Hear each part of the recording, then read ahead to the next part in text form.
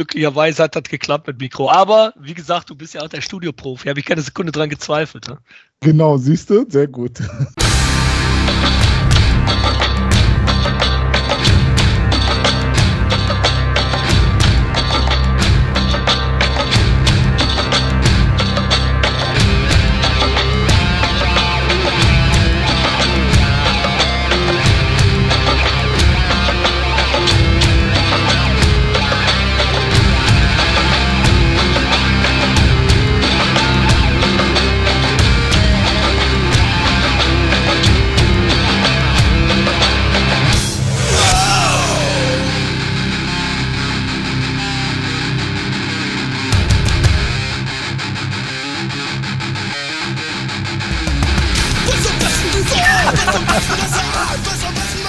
Jo, Alter. Ja, wie geht's dir?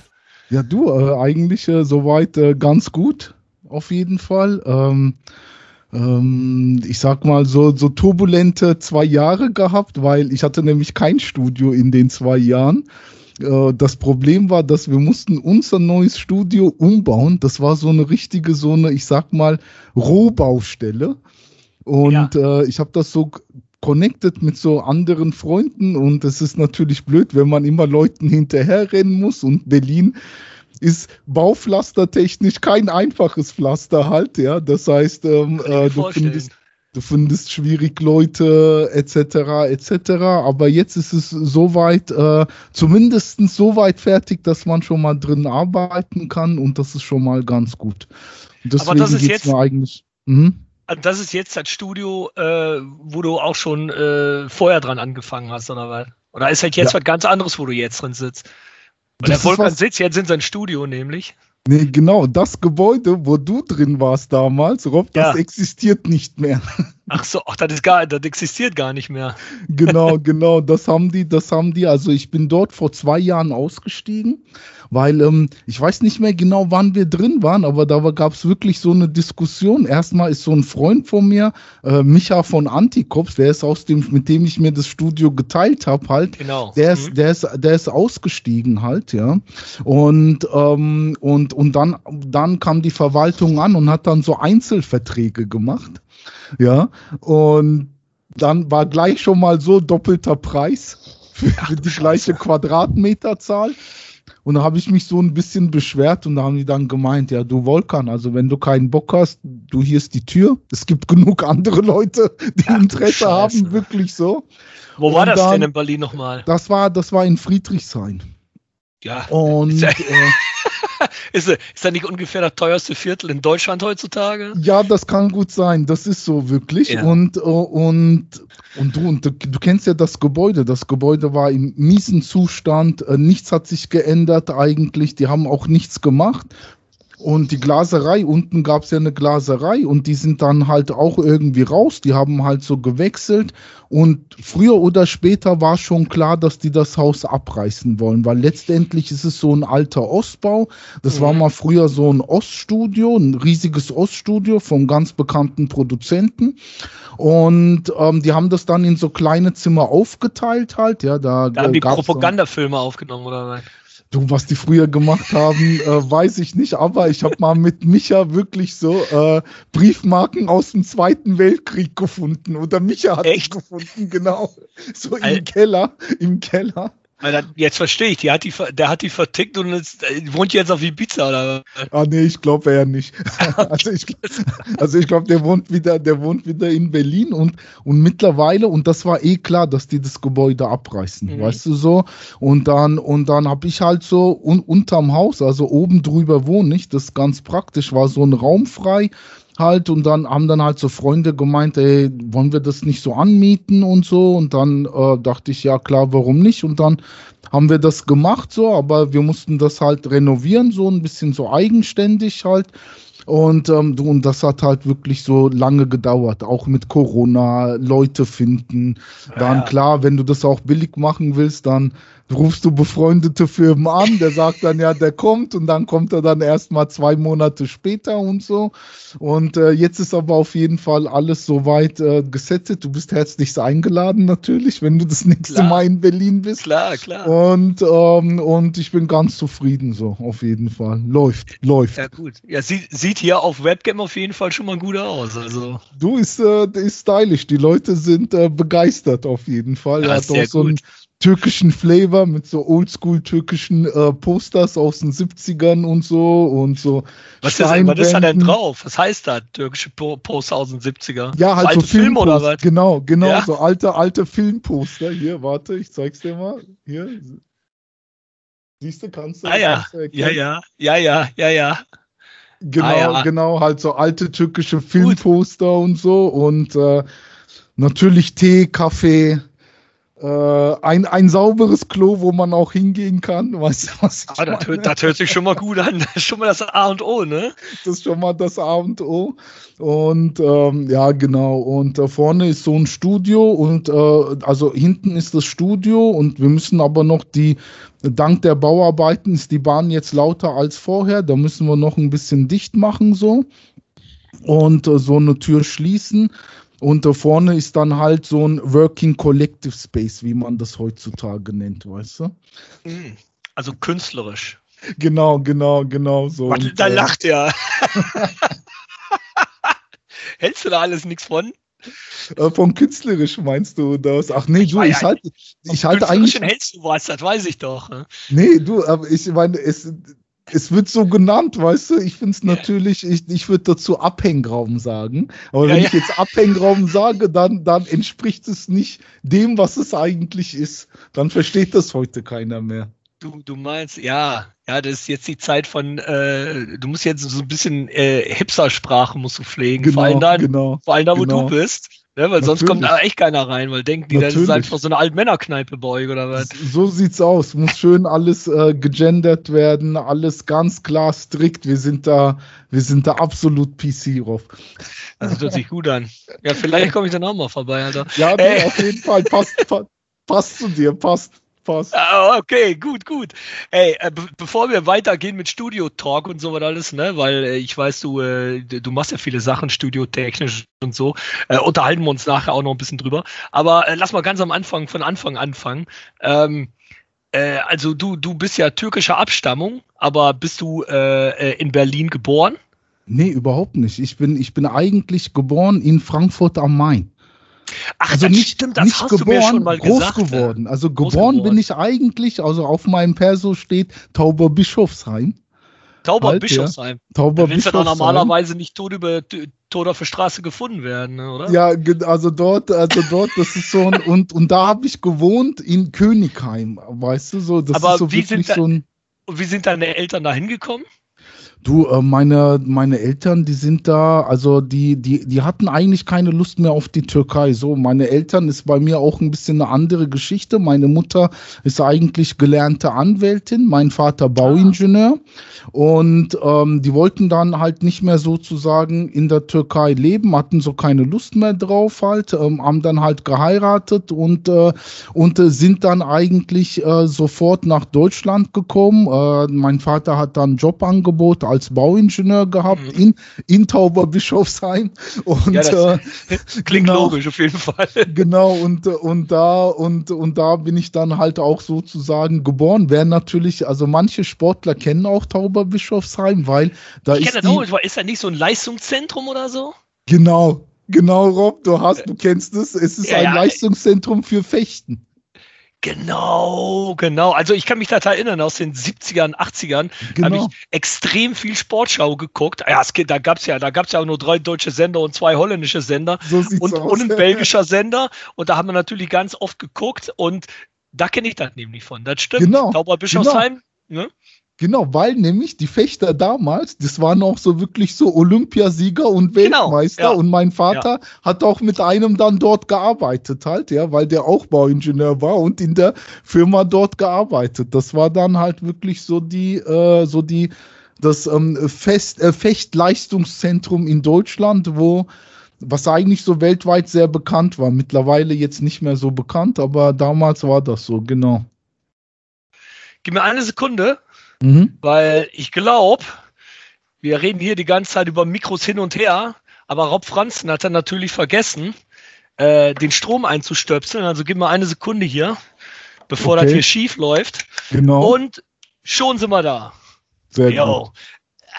Nee, aber ja, okay, Tauberbischofsheim. Und deine Eltern hatten keinen Bock mehr auf der Türkei, weswegen einfach kein Bock? Oder mit die Berufe, die sie gelernt waren, hatten die nicht viel Aussicht oder wie war das? Nee, eigentlich nicht so. Die 100%igen Gründe, die kenne ich eigentlich nicht. Okay. Weißt du, also das hat mein Vater, der ist leider verstorben, nie so richtig erzählt, was so dieser 100%ige so ausschlaggebend war.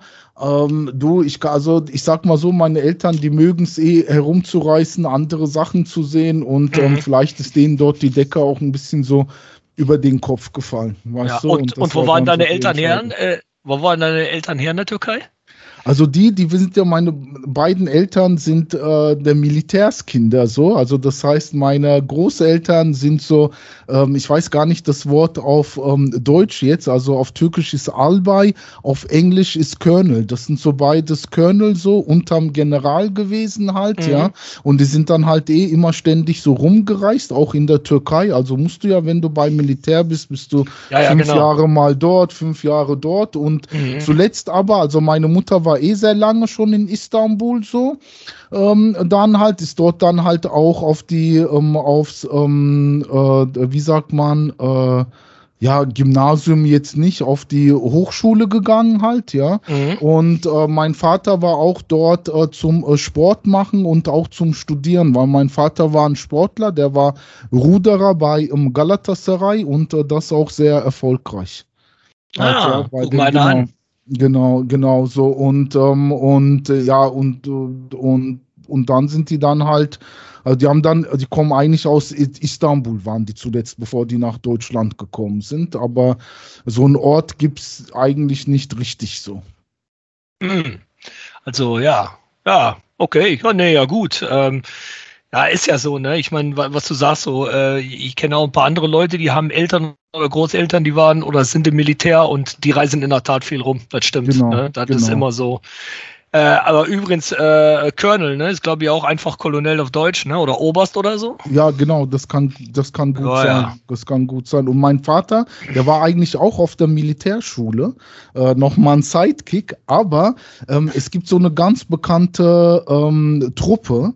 Und zwar damals gab es zu der Zeit auch einen Putsch. Ich weiß nicht genau wann. Das war so Ende der 60er, Anfang der 70er. Ich glaube 69 oder so oder ein bisschen vorher, 64. Ich glaube 64 war es halt, ja. Und die Schule von meinem Vater hat auch geputscht. Und dann wurden alle Schülerinnen dieser Militärschule sozusagen auch in den Knast gesteckt und natürlich vom Militär entlassen halt, ja. Und deswegen war dann mein Vater auch nicht mehr Militär, sondern hat dann gewechselt und hat dann studiert auf dieser, an einer ganz normalen Uni so. Okay. Ja, interessant. Ja, okay, dann bist du in Tauberbischofsheim und irgendwann landest du dann in Frankfurt, oder wie Genau, alt warst du da? Da 2. 2 Jahre. Ich bin dann mit 2 Jahren sozusagen nach Frankfurt gekommen halt, ja. Und und bin dann eigentlich in Frankfurt groß geworden, weißt du, sozusagen mit allem drum und dran, bis ich 26 war. Und bin dann 26. So spät erst nach Berlin, ne? Ich bin total spät nach Berlin. Also das war so, dass in Frankfurt, ich habe schon eigentlich in Frankfurt das Gleiche gemacht. Ich bin ja eigentlich so einer der ersten Türkisch-Rapper halt, ja. Und wir haben das in Frankfurt eigentlich gemacht, genauso mit der Zeit auch, wo dann so die Flame sind immer zu Advanced Chemistry auch ins Studio, haben unsere Sachen aufgenommen so. Und ich hatte aber schon zu der Zeit auch so eine Noise-Punk-Band halt, ja, mit Freunden, Gentle Vaincut hieß die. Und war immer sozusagen, war auch so ein bisschen so, immer im besetzten Haus abgehangen, Folky, du kennst das ja, alles so das übliche Programm halt, ja. Ab und zu mal auf die Demos ein paar Steine schmeißen und so, also wir waren da schon sehr politisch aktiv oder bei den Republikanern, weißt du, dann bei den Meetings davor stehen und sich von den Bullen durchsuchen lassen und so, wenn man dann zu wenige war. Und genau, und dann hatte ich dann eine Freundin, die dann nach Berlin gezogen halt ist, und da habe ich gemeint, du, ich muss auch weg, weißt du, ich hatte dann so keine Lust mehr irgendwie auf Frankfurt, ganz ehrlich, halt so, weil ich kann auch sagen, warum, weil so, das war so, ich sag mal, dort war das noch so sehr getrennt, weißt du, bist zwar in der Besetzerszene gewesen, aber da waren ich war wie in so zwei Szenen halt, ja, ich war entweder viel mit Türken unterwegs, durch diesen Rap-Ding halt, das waren ausschließlich, ich sag's jetzt mal nur Kanaken, aber das darf jetzt nur ich sagen, was und dann war dann halt so, dann war ich aber halt auch noch in dieser Besetzerszene, hatten halt auch so eine Band, so, es war nicht unbedingt so eine Besetzerszene, aber wir waren halt so eine Form von Kollektiv, haben halt so in Höchst gewohnt, und ich hatte dann irgendwie, weiß nicht, so keine Lust mehr drauf und Lust, was anderes zu sehen. Und ich war so begeistert schon von Kreuzberg. Wir sind damals mit so Freunden nach Kreuzberg gegangen, haben auch in so einer Bauwagenburg gewohnt, und ich fand das super, weil es da auch so Berührung gab halt, weil du hattest dann in Kreuzberg nur wirklich so, ich sag mal, so eine alternative Szene und dann eine türkische Community, die aber dann auch so zusammengekommen ist halt, weißt du, so, wo dann halt zum Beispiel so Leute in so Punkerbars auch abgehangen haben. Sowas konntest du in Frankfurt nicht sehen, und das war dann sozusagen so der Impuls dann zu sagen, okay, ich gehe jetzt nach Berlin und wollte dann auch wieder mein Studium aufnehmen und so, und da ein bisschen so für klare Verhältnisse geschaffen, und bin dann aber ganz woanders gelandet, im Endeffekt. Und ja, hier nochmal über Frankfurt. Also hattest du das Gefühl damals denn, dass du mit deinem türkischen Hintergrund da waren dann, soll ich anders fragen, waren dann die Hip-Hop-Szene und die Hausbesetzer, Punk, Hardcore-Szene, war das einfach getrennt voneinander, oder hast du dich auch mit deinem türkischen Hintergrund getrennt gefühlt von der Punk-Szene, weil das vielleicht viele Leute mit einem deutschen Hintergrund waren, ne? Ja, du, also das war ganz interessant. Zum Beispiel so die Band, in der ich gespielt habe, das war eine der wenigsten Bands. Da waren Argentinier dabei, jüdische Abstammung, da waren Araber dabei zum Beispiel, Pakistani dabei, eine Schweizerin dabei halt, ja. Und in der Punkband. Wir waren in dieser Band, weißt du, ja, genau. Und das war schon so sehr divers halt so, aber so generell so, weißt du, also ich hatte zum Beispiel keine Freunde aus der türkischen Community, bis auf einen, weißt du, die zum Beispiel auf Hardcore-Konzerte gehen. Sage ich jetzt mal so. Sowas gab's nicht. Ich war auch der einzigste Türke eigentlich. Also und auch so die Besetzerszene ist nicht so tolerant aufgeschlossen gegenüber dem Rassismus. Damals, wir reden ja von Mitte der 90er. Weißt du so? Und hast du das erfahren, dass sie dann doch nicht so aufgeschlossen waren? Klar, natürlich. Du musst dir vorstellen, wir haben auch sehr viel gespielt, weißt du, auch zum Beispiel, also europaweit halt, ja, total viel unterwegs gewesen, und dann bist du dann halt, wir haben hauptsächlich in so Jugendzentren oder auch in so besetzten Häusern gespielt, wie man so anfängt, kennst du ja halt, weißt du so, klar, das sind dann halt so die Locations halt, und dann waren wir dann halt zum Beispiel, und du musst dir vorstellen, ich habe irgendwann angefangen, so mich so anders zu kleiden, mit so ein bisschen so Schlaghose und so und ein bisschen stylischer, und komme dann da an und alle fragen, was machst du, wer bist du und so, ey, ich meine, ich gehöre zur Band und so, und das haben dann die Leute wirklich nicht so klar bekommen halt, ja, oder irgendwann zum Beispiel hieß es dann so, weil die Leute nicht auch so bei mir, auch so Freunde von mir, die haben mich so wegen so, ich erzähle jetzt nicht warum, aber ich musste öfters mal beim Plenum antanzen, wie das so ist in so Wohnprojekten, weißt du so, und dann so, hier Volkan, du kommst nicht zum Plenum, komm mal bitte nächste Woche vorbei. Und dann wurde dann halt gesagt, so, ja, die Ulanz, weißt du, so, die Lanz und so. Ich so, Mann, was redet ihr da? Wer ist die Ulanz, weißt du? Das waren dann sozusagen meine Ghetto-Freunde, nenne ich sie mal halt, ja. Ich weiß gar nicht, was das heißt. Was heißt das Wort? Ja, du, das haben die so selber erfunden, weil es gibt so im Türkischen so ein Anhängsel, wie so war oder wie gä, weißt du, im Deutschen so. Das ist so Ulan, aber das ist mehr so ein Ghetto-Slang. So, was geht ab, Lan? Kennst du, hast du bestimmt schon mal gehört, so. Und das ist so ein Anhängsel so aus dem Türkischen und die haben dann angefangen sozusagen so Ghetto, alles so, was so ghetto-mäßig als Lan zu bezeichnen halt, weißt du so.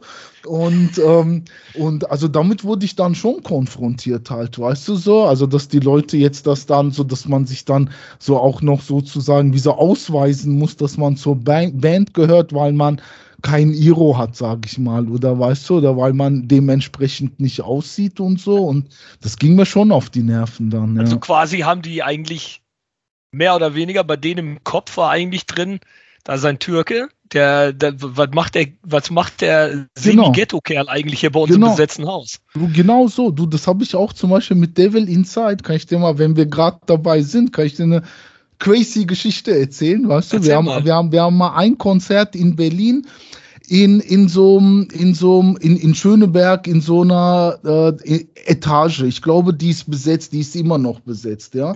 Und wir haben ja damals sehr wenig in Berlin gespielt, so, und das war wirklich so, das war voll, und wir kommen da an, haben richtig Bock auch so auf die Show, weißt du, und ich habe auch einen Freund dabei, halt so, Hakan, Killer Hakan, so ein Rapper, bekannter, mittlerweile ein Star-Rapper in der Türkei, so, weißt du? Kenn ich, ja. Und so, wir sind dann halt so, spielen so die Show. Total geil, weißt du, so den ersten Song, die Leute gehen ab, bombastische Stimmung, so voll Haus, auch noch umsonst, weißt du, also wir spielen umsonst, das Konzert ist auch umsonst. Und dann so nach 1, 2 Songs kommt so eine Frau auf die Bühne, weißt du, und so springt so vor Markus rum, so, und Markus so spielt so und denkt sich so, ey, was geht hier ab, was ist hier los, weißt du, und die Frau, die will das Kabel rausmachen von der Gitarre, und der versucht sich irgendwie so, die will so rechts vorbei, der geht auch nach rechts sozusagen, so, damit die nicht vorbeikommt und so. Und die stört total das Konzert und schreit so rum. Und wir sagen, was geht denn hier ab, weißt du?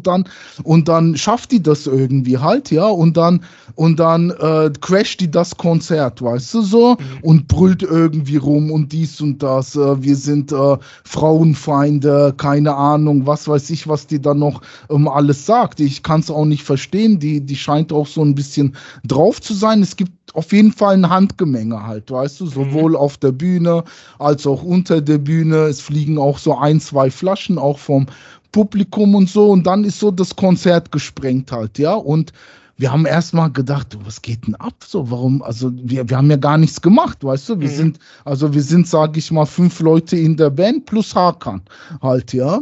Und dann so im Nachhinein erfahren wir dann, dass es wären Türken da gewesen, die hätten Frauen angemacht und so, das wären unsere Freunde gewesen. Aber wir waren an dem Tag, waren wir wirklich nur alleine da, weißt du so, also nur die Band, und weil das Konzert umsonst war, sind wahrscheinlich halt andere Leute rein, und nur weil es Türken sind oder angeblich Türken sind, kann ja auch sein, dass es Araber oder jemand anders auch ist halt, weißt du, wird das auf einmal in Verbindung mit uns gebracht halt, ja, und wir wären dann so eine Band, unsere Freunde hätten, und haben wir gemeint, ey, Alter, wie krass, ihr seid wirklich Rassisten. Ja. Ihr seid echt Rassisten, weißt du so? Und, nee, das verstehst du falsch, das ist überhaupt kein Vorurteil. Genau, das ist kein Vorurteil, aber du solche Sachen... Nee, doch, ist krass, Alter. Wie kann man das denn machen, weißt du? Wie kannst du das machen, weißt du? Und sowas haben wir so oft erlebt, auch in Frankfurt. Ich hatte ja schon damals eine Hip-Hop-Band. Wir gehen rein, weißt du so, und haben ein Konzert in so einem auch damals wie hießen das jetzt nochmal? Naja, die Leute in Frankfurt kennen das gibt's heute noch. Mir fällt jetzt der Name nicht ein. In Bockenheim so ein Laden, so ein ganz bekannter Laden. Die Und wir, Batschkap.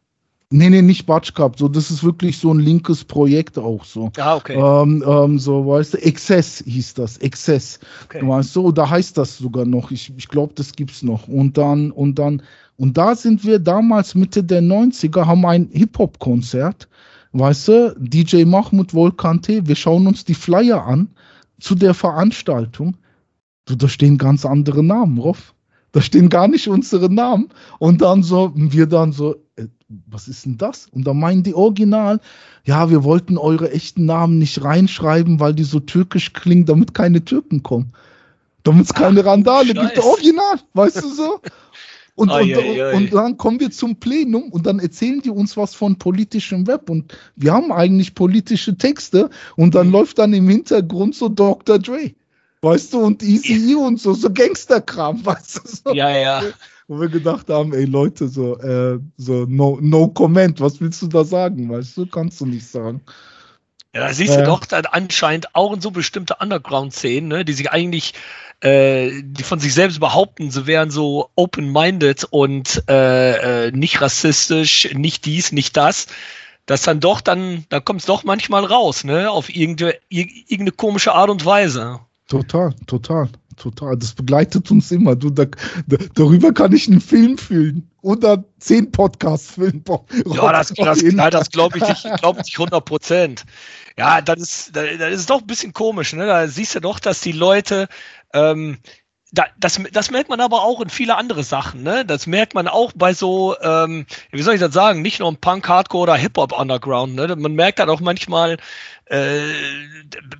jeder will ein schönes Wort reden, aber wenn es dann mal drauf ankommt, wenn man tatsächliche Berührung hat mit alles, wo man drüber redet, ne, ob das jetzt religionstechnisch ist oder Ethnizitäten oder was der Henker war, dann da sind da doch manchmal da sieht man doch, dass die Leute manchmal doch ein bisschen mehr indoktriniert sind, als sie sich gewünscht haben, ne, oder gehofft haben.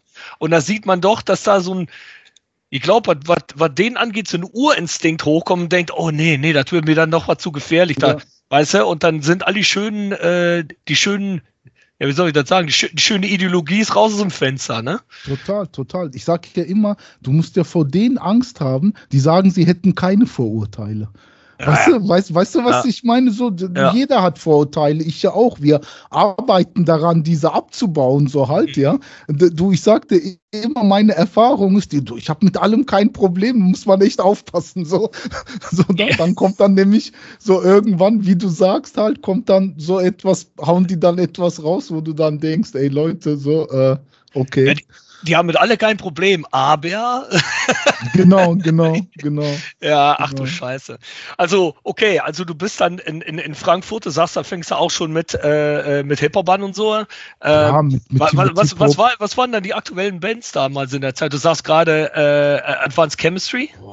Also im Hip-Hop genauso, also Advanced Chemistry, wir hatten viel mit Advanced Chemistry zu tun, so, weil das sind die doch hier mit dem deutschen Pass einen Goldenen Adler, ne? Genau, so, das waren eigentlich so unsere, also mit denen hatten wir wirklich ein bisschen eine Zeit lang viel zu tun, weil die hatten ein Studio und wir sind dort dann, die nächsten Alben sind wir dann dort aufnehmen gegangen, haben die natürlich auch bezahlt, also ganz so ist es nicht, Boulevard Boo bezahlt, die hatten so ein Piemont-Studio und was ist ein Piemont-Studio? Also so hieß das Studio damals von denen, weißt du, und nee, genau. Wein.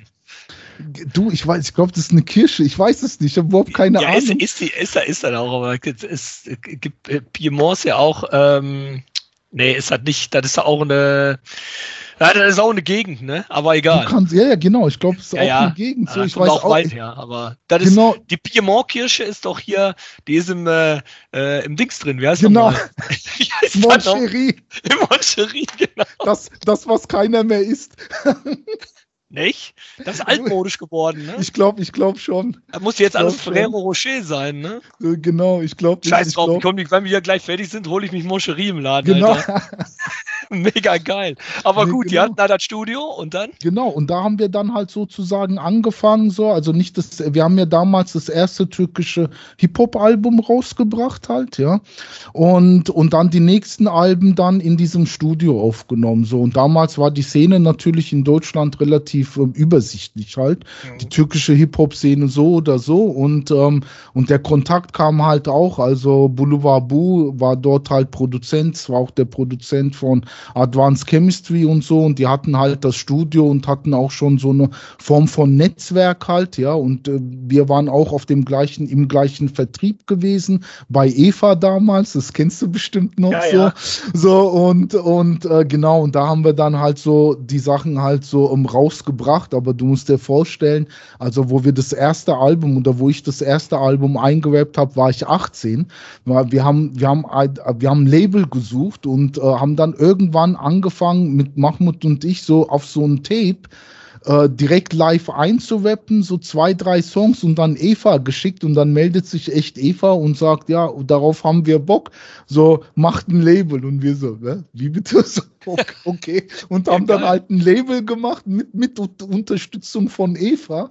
Aber halt auch null Ahnung halt, weißt du, aber Ja, so fängt alles an, null Ahnung. genau, so fängt halt alles an, aber halt viel dazugelernt und haben dann halt so in dieser Hip-Hop-Phase, ja, dann halt echt mitgemischt, so, also gerade so gestern oder hier ist gerade in Berlin so eine türkisches Filmteam halt, die dann halt so einen Fünfteiler über türkischen Hip-Hop drehen halt, ja, und da haben wir dann schon gemerkt, wow, da ist viel Zeit vergangen und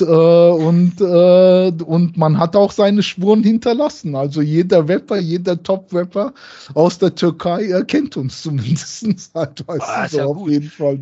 Ja, aber ich schätze auch mal, dass wenn man so früh da schon drin, ich meine, da bist du auch eins der Pioniere, ne, für türkischen Total. Rap, denke ich, ne? Genau, Aber genau. gab's damals in die Zeit in der Türkei selbst eigentlich dann eine Szene? Ja, halt eigentlich schon. Also ich meine aber auch, weißt du, das war sehr, sehr klein. Also wir waren gleich von Anfang an auch Teil der türkischen Szene so. So Mhm. manche sogar sagen, und das Also kann man auch ihr so hattet die sagen. Kontakte immer. Wir hatten die Kontakte immer und manchmal war das sogar so gewesen, dass du musst dir vorstellen, ich glaube 1989 hat Islamic Force ein Album gedroppt, das hieß My Melody.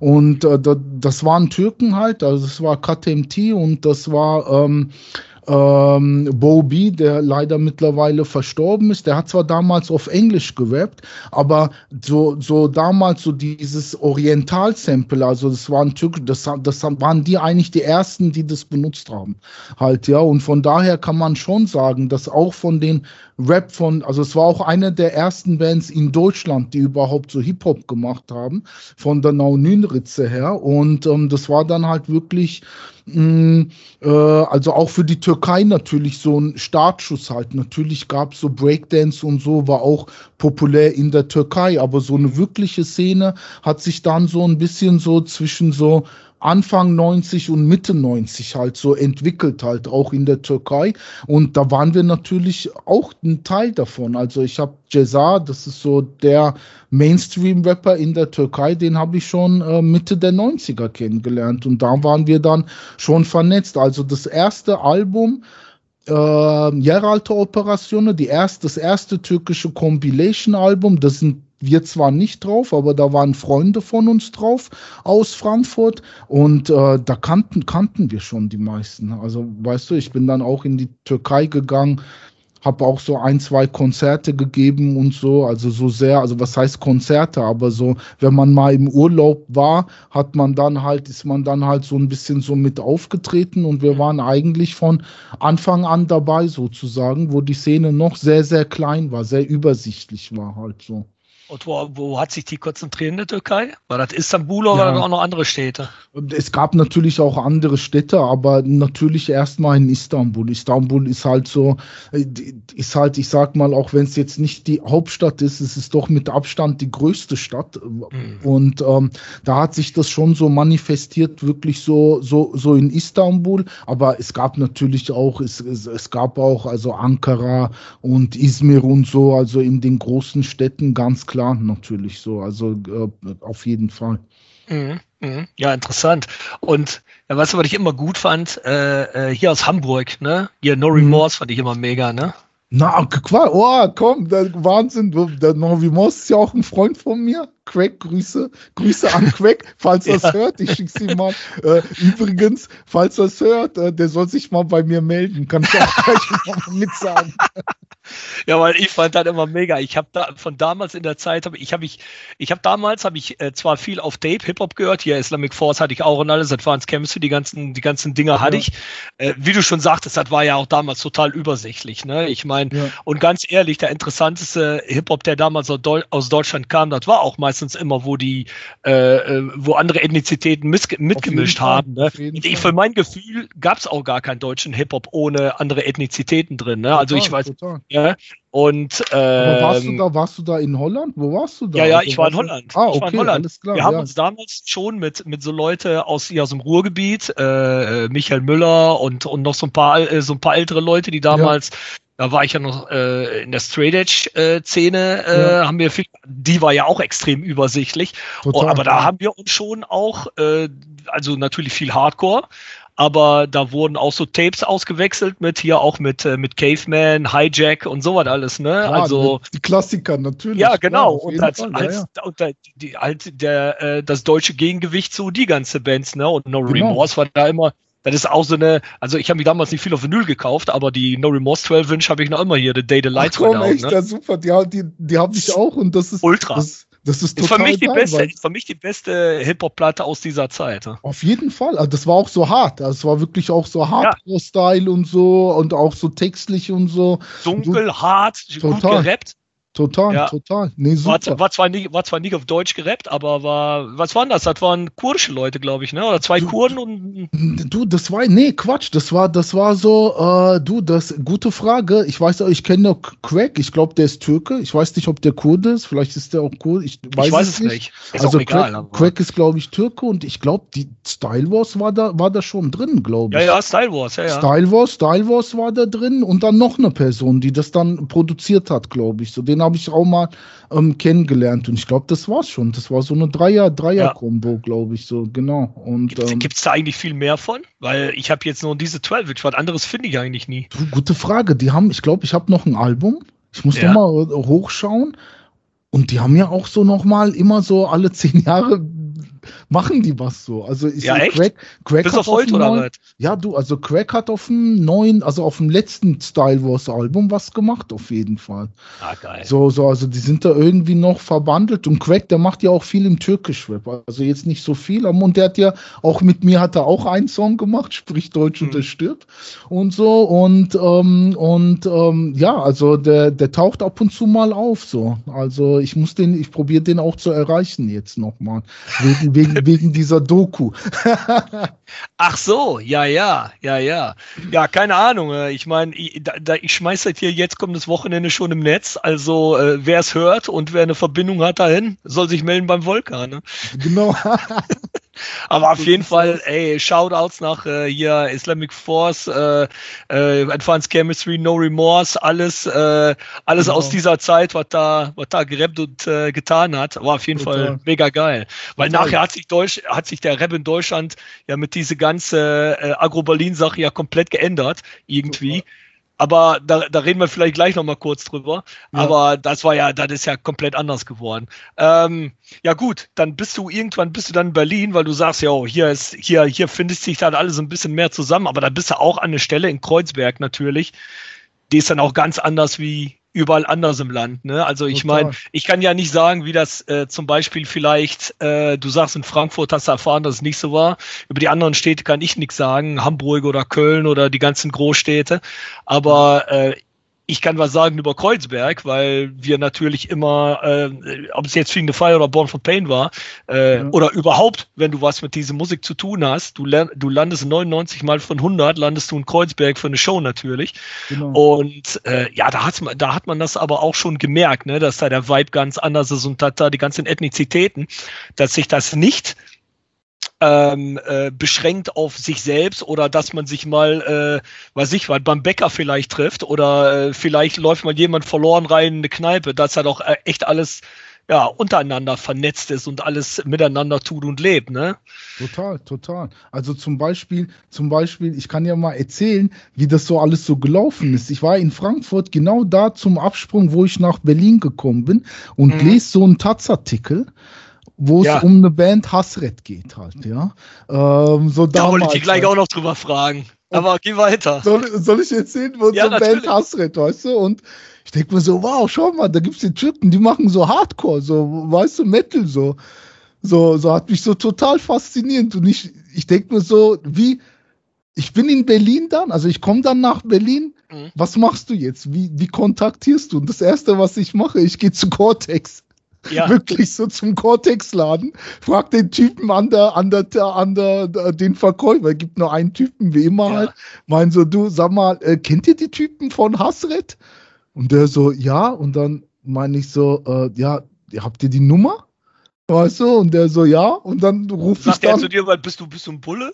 Nee, genau, also das war so, ich glaube, der hat erstmal, ich weiß nicht mehr, ob der die erst kontaktiert hat, gefragt hat, ob er die rausgeben kann, ich kann mich nicht mehr erinnern. Auf jeden Fall habe ich dann so Tamer und Ramazan kennengelernt, wirklich halt so, weißt du, so und auch David dann natürlich, also so diese Connect dann überhaupt so dann halt gehabt halt, weißt du, und da war schon so Hasret gab's dann natürlich halt so, dann wurden noch so die Videos für Hasret gedreht und dann war dann mit Hasret vorbei und daraus ist dann Devil Inside entstanden. So. Ja, weil das Hasret nämlich deshalb, ich habe es hier auf meinem Papier stehen, weil das ist, der Strempel hat mich irgendwann mal ein Demo geschickt von Hasret. Da meint er so, ey, wenn du Devil Inside geil findest, ich schick dir mal was. Und dann hat er mich das geschickt und Alter, das müsste mal irgendwann auf Vinyl gepresst werden, das. Du, das war so, also in der Oder gibt's da noch Vinyl und ich habe das verpasst? Nee, auf Vinyl gibt's das nicht. Und zwar, das ist so, dass, also Tamer weiß da viel mehr Bescheid, weißt du, aber dass du in der Türkei ist alles nicht so sicher, weißt du, wie du weißt und so. Und ein Label, es gibt so ein Label, das, also mittlerweile ist es ein Plattenladen, aber damals war es ein Label, das heißt so Hammermusik. Das ist auch so ziemlich bekannt in so Metal, also im Moment machen die eigentlich nur noch Metal, aber da ist auch damals Jazza rausgekommen. Die haben auch so Hip-Hop gemacht, so alles, was so mit so Subkultur zu tun hat halt, ja. Und haben dann halt auch das Hasret-Album rausgebracht halt, ja. Aber halt nicht als Kassette, sondern als Kassette und als CD.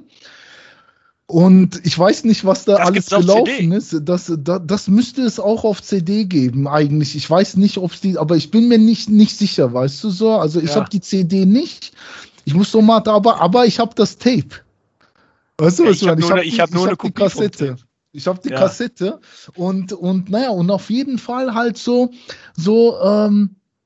ich kann mich erinnern, dass hieß das Popcom? Genau, Popcom in Köln damals, Popcom, weißt du? Hieß er, ich fahre mit, weil wir hatten so ein Label, Tameria und ich, und wir werden dann zur Popcom geschickt und da treffen wir die von Hammermusik, weißt du? Und Tamer schaut die noch nicht mal mit dem Arsch an, weißt du, so, weißt du, ich habe keinen Bock auf die, ich hau ab, weißt du, so, das sind Arschlöcher. Die haben das natürlich alles so ein bisschen abgezogen, weil zum Beispiel, ich kann mich erinnern, also Tamer hat ein Video gedreht, weißt du, so ein richtig geiles Hardcore-Video eigentlich, wo wir auch so trainieren und so, alle so auf so einem Basketballplatz so mit so freiem Oberkörper am Trainieren, weißt du, und die hätten Geld schicken müssen irgendwie um die Bänder abtasten zu lassen und haben das eigentlich versprochen, nicht gemacht, so, also so eine türkische Geschichte halt so und ich weiß nicht, was daraus, das ist so im Untergrund irgendwie schon bekannt. Die Leute kennen das schon so. Weil das war ja auch damals so ein bisschen so die Anfänge von so Hardcore halt auch, so türkischem Hardcore und so. Und das war ja auch voll auf Türkisch gesungen und so halt, ja. Mhm. Und ja, aber die haben es das nicht gepackt zu vermarkten so richtig halt, wie die viele Sachen. Also auch über die Firma dort gibt es 1000 Geschichten. Boah, Ja, glaube ich dir, kann ich dir sagen, glaub ich dir 1000 sofort. Geschichten, 1000 Geschichten, ey. Ja, okay. Das Hasred-Ding, da war der Tamer drin. Genau. Und dann war da noch jemand, der in Devil Inside gespielt hat drin? Nee, nur Ramazan, der bei einem Song mal mitgesungen hat, der war dabei. Und dann waren noch so zwei andere dabei, ein Bassist und ein Schlagzeuger, die hatten dann aber nichts, also ich weiß jetzt gar nicht mehr auch, wie die hießen, ey. Ich will jetzt nichts Falsches sagen. Ich habe die auch mal kennengelernt alle, aber ja, die waren jetzt auch nicht nee, also die waren cool, die haben super gespielt, aber die hatten andere Pläne für ihr Leben, sagen wir es mal so. Das ist sehr schön umschrieben. Ja, und dann ging das dann gleich in Devil Inside über? Oder wie war das? Du, ehrlich gesagt, ich weiß gar nicht, wie das nochmal in Devil Inside rüber gegangen ist. So, also das war so, dass zuerst waren es wirklich nur Tamer, so kam ja auch das erste Album raus. Wenn man hinten aufs Bild guckt, es gibt zwei Versionen. Einmal, da sind wir zu viert, danach sind wir zu fünft. So halt. Und das war so gewesen. Ich weiß gar nicht mehr, wie wir auf die Idee gekommen sind oder wie Tamer also irgendwie, glaube ich, war so Tamer der Typ, oder was heißt irgendwie, also das war so seine Idee und hat uns dann irgendwie alle zusammengetrommelt. Halt, ja, und dann haben wir dann bei David im Proberaum von Charlie's War, weißt du, im Tommy Weisbecker Haus haben wir dann da geprobt irgendwie und dann auch relativ schnell aufgenommen halt, ja. Also wirklich so, das ging irgendwie auf alles relativ schnell halt. Und bei den Recordings war aber noch jemand anders dabei, bei den Aufnahmen so. Und Markus hatte dann aber schon einen Song gesungen so. Weil Markus, ich weiß gar nicht, ich überlege gerade, ob Markus, ich glaube, der war auch bei Hasred. Ich keine Ahnung. Das kann sein. Ich bin mir nicht sicher. Ich weiß es nicht mehr. Du musst echt Tamer fragen. Muss noch mal Tamer zum Podcast einladen. Ja, habe ich ja schon, aber irgendwie ist der Kontakt ein bisschen abgebrochen, aber den stellen wir bestimmt wieder hin, weil der muss auch mal rein. Ja, du, ich frag den mal. Ich sag, dass du was über Hasred wissen willst, dann ich will noch viel mehr über den wissen. Aber du, das macht er. Ja, wir hatten uns mal verabredet und dann das erste Mal konnte er da nicht, dann konnte ich nicht, in unseren beiden Fällen mussten wir einen Tag vorher absagen und danach haben wir das irgendwie nicht mal hingekriegt, aber werden wir auf jeden Fall hinkriegen. Aber für mich ist die Devil Inside Mini-CD und danach auch das J-Land-Ding ist für mich noch immer eins der besten deutschen Hardcore-Sachen, die jemals rausgekommen sind. Also ich muss sagen, ja, das hat aber so ein, ich meine, man kann natürlich über bestimmte Zeiten nicht miteinander vergleichen. Man kann eine Jingo de Lunch-Platte nicht vergleichen mit einem Devil Inside Release oder wie auch immer. Aber nee, ich muss sagen, der ganze Vibe, der da drumherum hängt, das bisschen der orientalische Einschlag, der das Ganze hat, ne, mit bestimmten Samples und bestimmte Sachen, aber auch die Gesangslinie und der melodiöse Gesang da drin. Also ich finde es einfach, ist für mich wie Faust aufs Auge, finde ich auf jeden Fall mega. Du, danke, ich sag mal so, dass war ihr immer auch voll begeistert von euch. Ja. Also ich muss sagen, finden wir alle in der Band auch, weißt du so, und ich meine, wo wir so vor ein paar Jahren wieder zusammengekommen sind und so die ersten Shows eigentlich gespielt haben, so, war das auch so richtig geil und so und auch so für uns, aber dann haben wir dann irgendwie gemerkt, es klappt irgendwie nicht sonst so. Es gibt heutzutage immer noch nicht Vergleichbares auf eine Art und Weise, weißt du? Aber denkst du, wie meinst du mit Vergleichbares vom Stil her, meinst du? Ja, du, Von also, wie die Musik klingt? ja, so wie die Musik klingt und auch so mit der Attitüde und so, aber natürlich ist das alles alt. Also mich würde interessieren, wie wäre es gelaufen, hätten wir weitergemacht. Weißt du, Auf jeden Fall. das war ja damals so, wir hatten ja, also ich muss sagen, du, wir hatten ja alle Optionen, aber muss man ja ganz ehrlich sein, so halt, ja. Also wir hatten ja sozusagen alles so diese ganzen Optionen und so und die Möglichkeiten da Ja, weil ich hatte größer mal gehört, rauszukommen halt, ja, weil ja. ich dachte da, als das dann irgendwann zu Ende ging, dachte ich, dass hier kurz vorher hattet ihr nicht ein Angebot von einer größeren Plattenfirma? Ja, du, total. Also ich meine, das war so, weißt du, du musst dir vorstellen, wir haben ja alle so das einmal so erlebt halt, ja. Also das war wirklich so, dass, wo wir dann so viel gespielt haben und auch zusammengespielt haben jetzt, weißt du,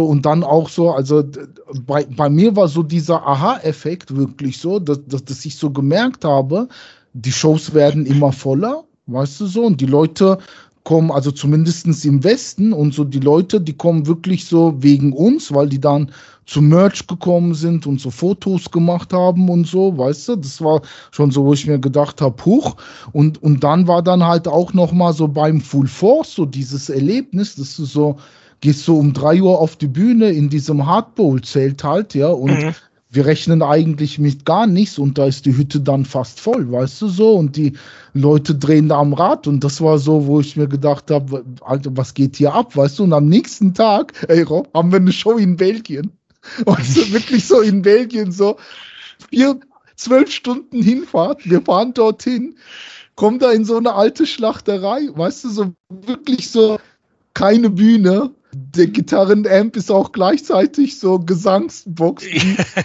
Die Bühne ist auch so, weißt du, aus so diesen Paletten, aus so Holzpaletten, so richtig so klassisch. Es sind so 30, 40 da. Wir kommen da an, alle schauen uns an.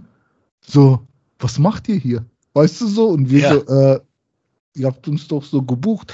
Ja, da meinte ja schon, aber wir hätten nie gedacht, dass ihr kommt. Weißt du so?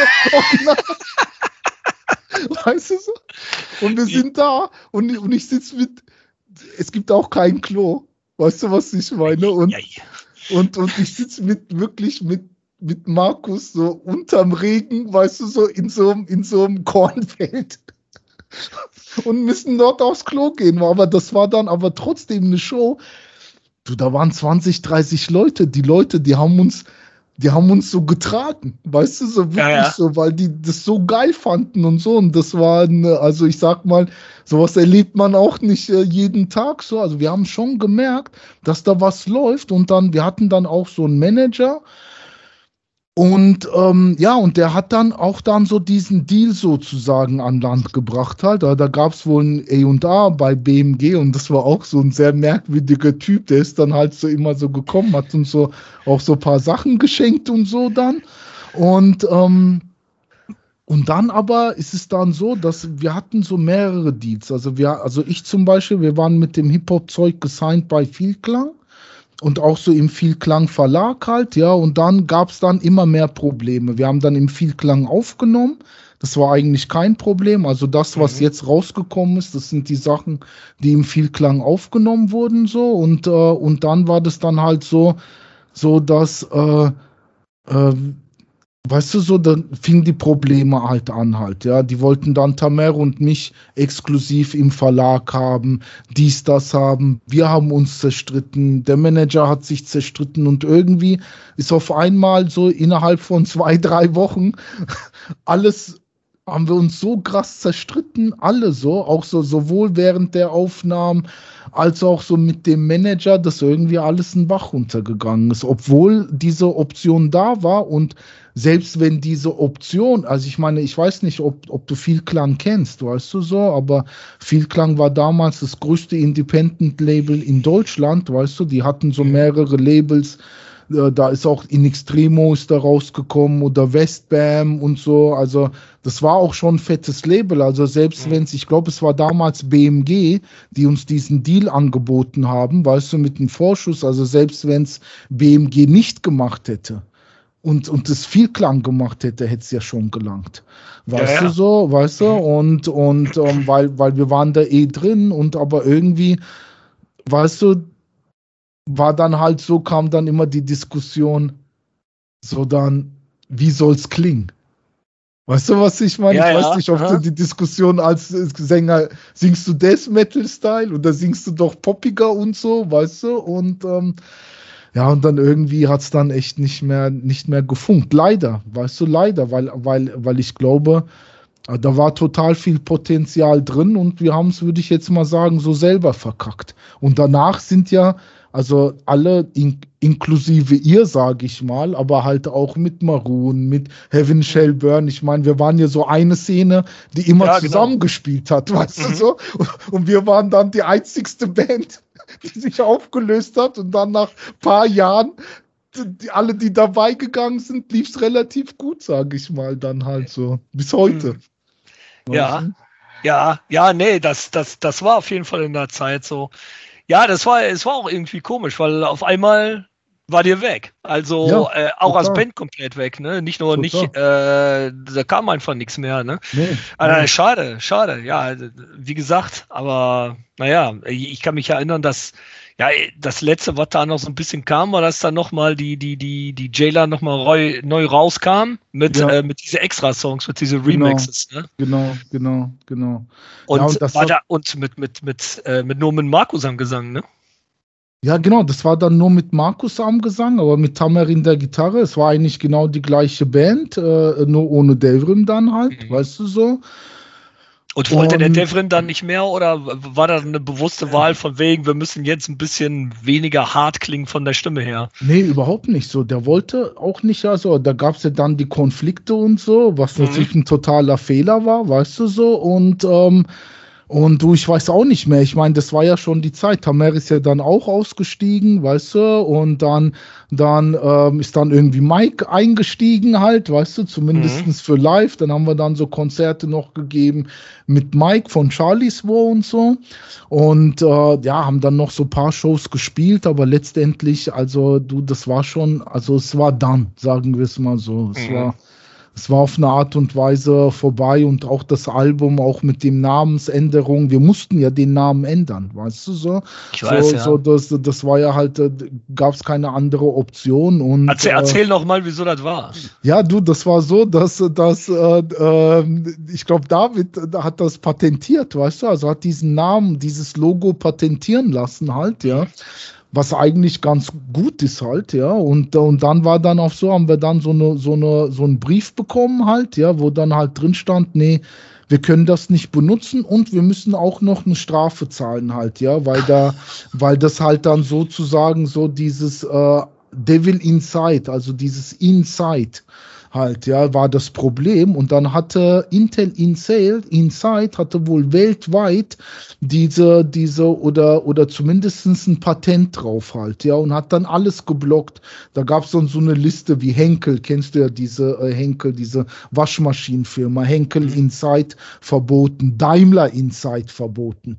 Weißt du so, und dann sind wir dann halt zu Anwälten und die Anwälte, die haben dann halt gesagt, okay, das Einzigste, was machbar wäre, dass ihr kein Geld zahlen müsst, also das können wir arrangieren, aber die meinten so, das ist so eine große Firma, dass Tja, auch wenn du Recht bekommst, musst du erstmal durch 5 bis 10 Instanzen durch und das kostet Geld und wir haben ja das Geld naja, nicht. klar. Und dann haben wir gesagt, okay, Ceylan, wobei ich mir heute auch denke, ey, hätten wir es auch weiter benutzt, who cares, weißt du, was ich meine? So, Aber also wahrscheinlich, wenn du das nie hättest patentieren wollen, wäre es niemand jemals aufgefallen, ne?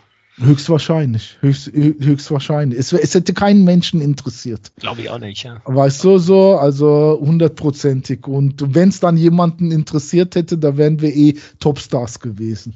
Sag ich mal. Ja, Weißt dann du, hättest du vielleicht halt Geld gehabt, um das zu machen. Ne? zum Beispiel halt, ja. Also von daher, ja, genau, so das ist die Geschichte halt zum Namen. Und mit Ceylan so das war dann halt so vorbei, so, weil das hat auch dann die Leute, wir haben auch gemerkt, weißt du, es hat nur in dieser Kombination funktioniert. Weißt du, wo wir alle zusammen waren. Als wir dann so, also sag ich mal, wo dann so Ceylan auch dann so, nur David war dabei, ich war dabei vom Original, Markus, Tamer und Dings haben gefehlt. Das war dann schon nicht mehr so Devil Inside eigentlich so. Mhm.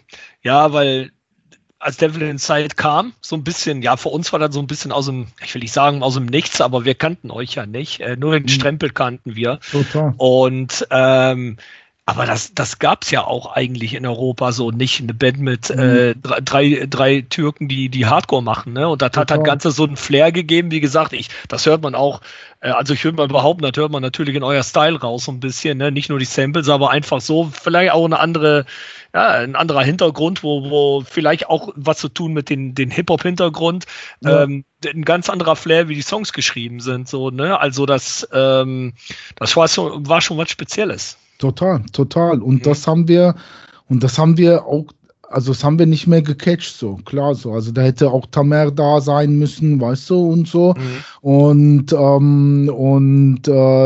haben dann halt noch Ceylan gemacht und danach war dann halt vorbei. Wir haben dann nochmal probiert, auch so mit so anderen Leuten uns zu vernetzen und so, aber es hat dann irgendwie alles nicht so funktioniert, wie wir wollten, weißt du, so. Und dann haben wir eigentlich relativ schnell gemerkt, ist halt so, kann man nicht machen und war eine gute Zeit und jeder hatte dann auch so andere Baustellen halt, ja, und dann hat man sich dann auf die anderen Baustellen dann halt sozusagen fokussiert halt, ja.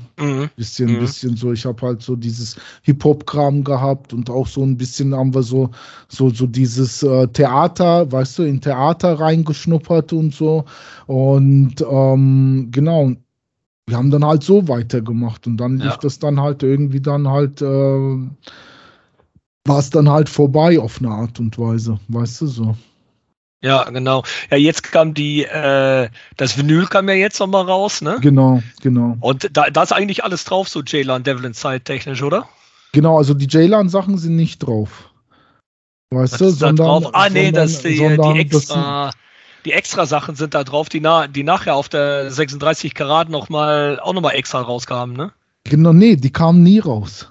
Ach, die kamen nie raus? Nee, wo hab ich die denn her? Du hast die, glaube ich, genau, ich glaube, du hast damals ein Demo bekommen. Das kann sein.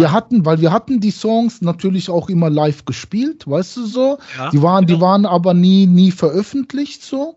Und wir haben ja diese Aufnahmen von Vielklang gemacht sozusagen, auch abgemischt und so. Und davon müsstest du ein Demo bekommen haben so. Ja, und das, was wir neu gemacht haben, ist sozusagen auf dem Album. Das sind eigentlich unveröffentlichte Songs, also so Leute, ich weiß jetzt nicht, wer die Demos bekommen hat, aber sicherlich keine jetzt so Fans, sage ich mal, in dem Sinne so.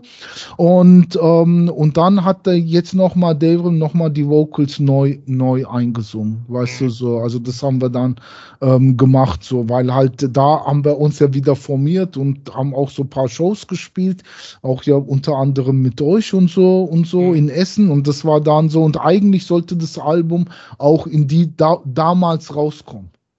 Also gar nicht jetzt, sondern schon damals so. Halt, weißt du, und dann haben wir halt so diesen Remix gehabt und so und das ist dann schon alles neu und dann gab es dann aber wieder Probleme und jetzt ist es dann erst rausgekommen. Also das Übliche. Wir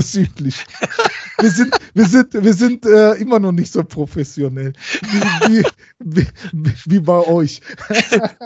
Wie künstlerischer, wie manchmal das Hirn, wenn es künstlerisch funktioniert, ist es manchmal nicht so schnell mit anderen Sachen. Genau. Aber ist auch nicht so schlimm. Hauptsache es ist da und ist fett. Also wie gesagt, wer die 12-Inch noch nicht hat, die kriegt man doch noch immer, oder? Oder ist es Auswahl? Nee, das ist ein Album. Ja, okay, aber auf 12-Inch groß, ne? Ja, genau, auf 12-Inch. LP, genau. LP und genau. Und also das müsste es bei Cortex geben eigentlich. Ja. Also bei der Mail-Order. Ich gehe mal davon aus jetzt. Ich habe jetzt nicht nochmal reingeguckt, aber ich denke, die gibt es noch. Ich weiß jetzt nicht in welchen Farben, aber so, weil es gibt 3 Farben. Also gab weiß, rot und schwarz. Und ich weiß jetzt nicht, ob einige ausverkauft sind, aber generell müsste es Vinyl auf jeden Fall bei Cortex, kann man es bestellen. Okay, na Leute, geht hin und holt euch das. Jo, da sagst du gerade, dann dann geht die Devil Inside J-Line-Zeit so ein bisschen zu Ende und dann sagst du, konzentrierst dich mehr auf andere Sachen. Ich habe bei dir nachher habe ich dann auch gesehen, weißt du, mit deinen Sachen Theatergeschichte, reden wir gleich kurz drüber, aber du gehst erst, glaube ich, sowieso mal wieder zurück drauf, dass du anfängst wieder verstärkt die Hip-Hop-Sache zu machen, oder? Ja, also jetzt wieder so. Also Ja. jetzt ist wirklich so, wir haben so das Studio gemacht und das ist ähnlich wie bei Devil Inside, wo wir die Reunion hatten. Also ich fange wirklich jetzt nicht von Null an, sondern dort, wo wir halt standen so und sind halt jetzt so wieder dabei, halt so uns zu vernetzen, für andere Leute was zu machen. Ich mache wieder was und so und weil mein Album war eigentlich digital erhältlich, das spricht Deutsch oder Stirb Album. Aber das gibt's ja schon eine Zeit, ne? Das ist ja nichts ganz Neues mehr. Das ist nichts Neues, stimmt, aber es ist ja aus dem Internet draußen so. Und ich lade es jetzt wieder hoch, zum Teil. Ich kann nicht alles hochladen, weil ein paar Sachen verboten sind. Und ich habe jetzt. Wie verboten sind?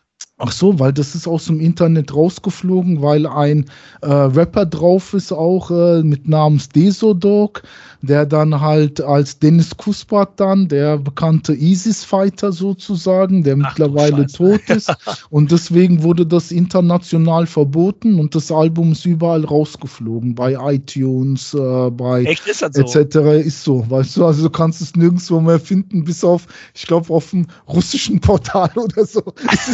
Ist es noch vorhanden, aber sonst ist es überall draußen so. Und deshalb ist das verboten worden damals? Deshalb ist das verboten worden. Da kam dann auch so eine Mail und so, die haben gesagt, die wollen diesen Künstler nicht unterstützen und nehmen das weltweit vom Markt, weißt du. Und von wem kam der Brief?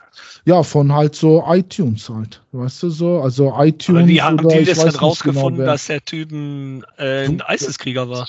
Das ist einer der meistgesuchtesten Leute weltweit gewesen. So. Und der war bei dir auf dem Album?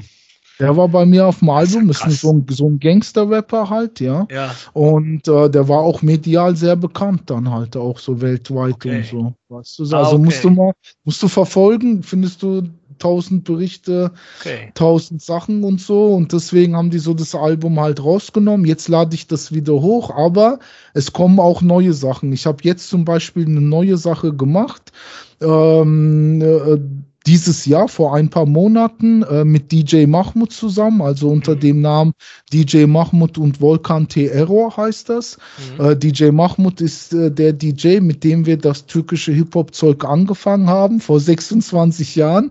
Und der hat sich dann gemeldet, hat gemeint, hast du Bock, wieder Sachen zu machen? Und wir machen wieder Sachen. Und da ist so eine EP rausgekommen jetzt so, gibt's auch auf Spotify.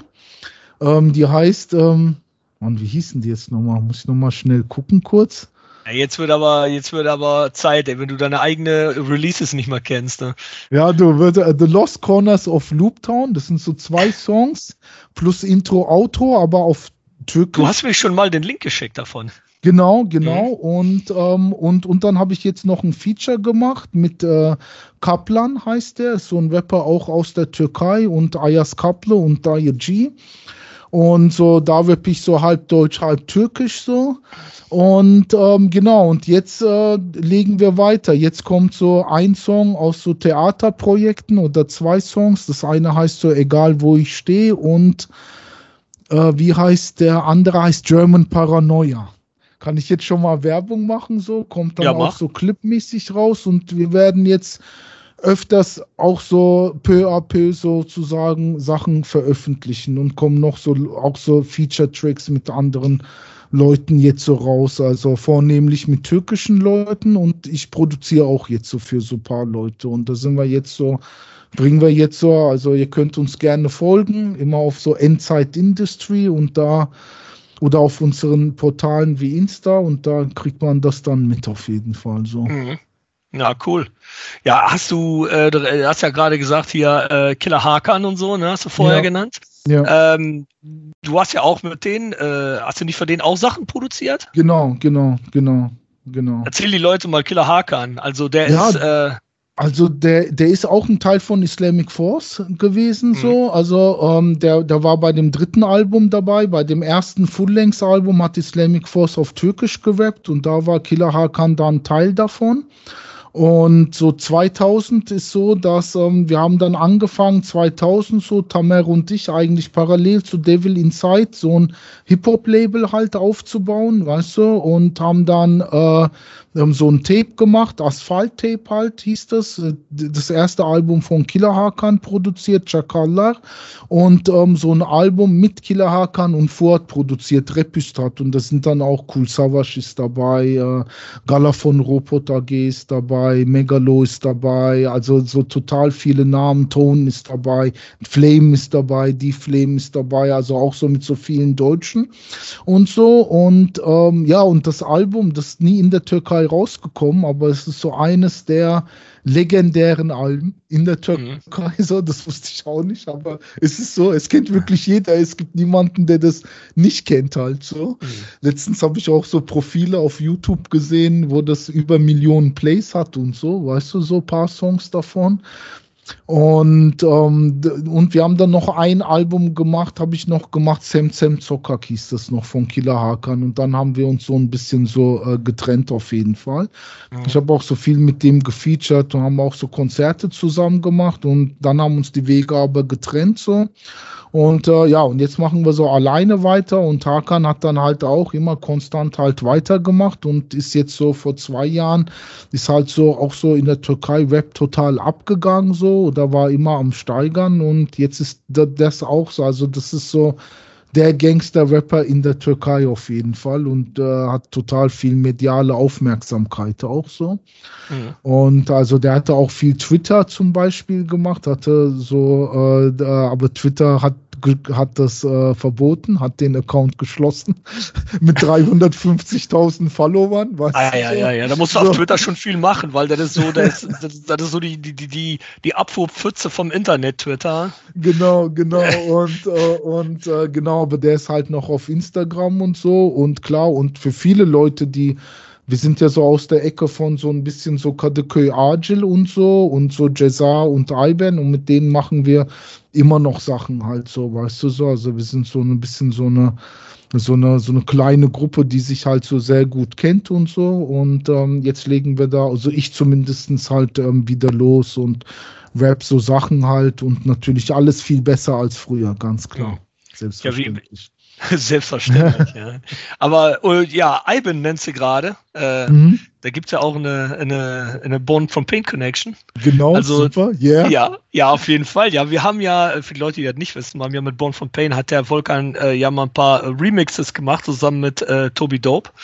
Und ja, auf einen Remix ist die Ayben mit drauf, hier The Wolves Are Loose.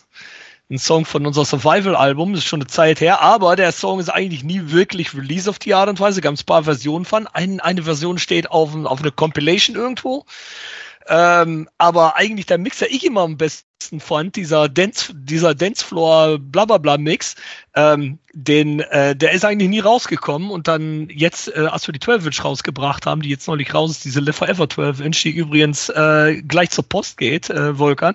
Ja, super.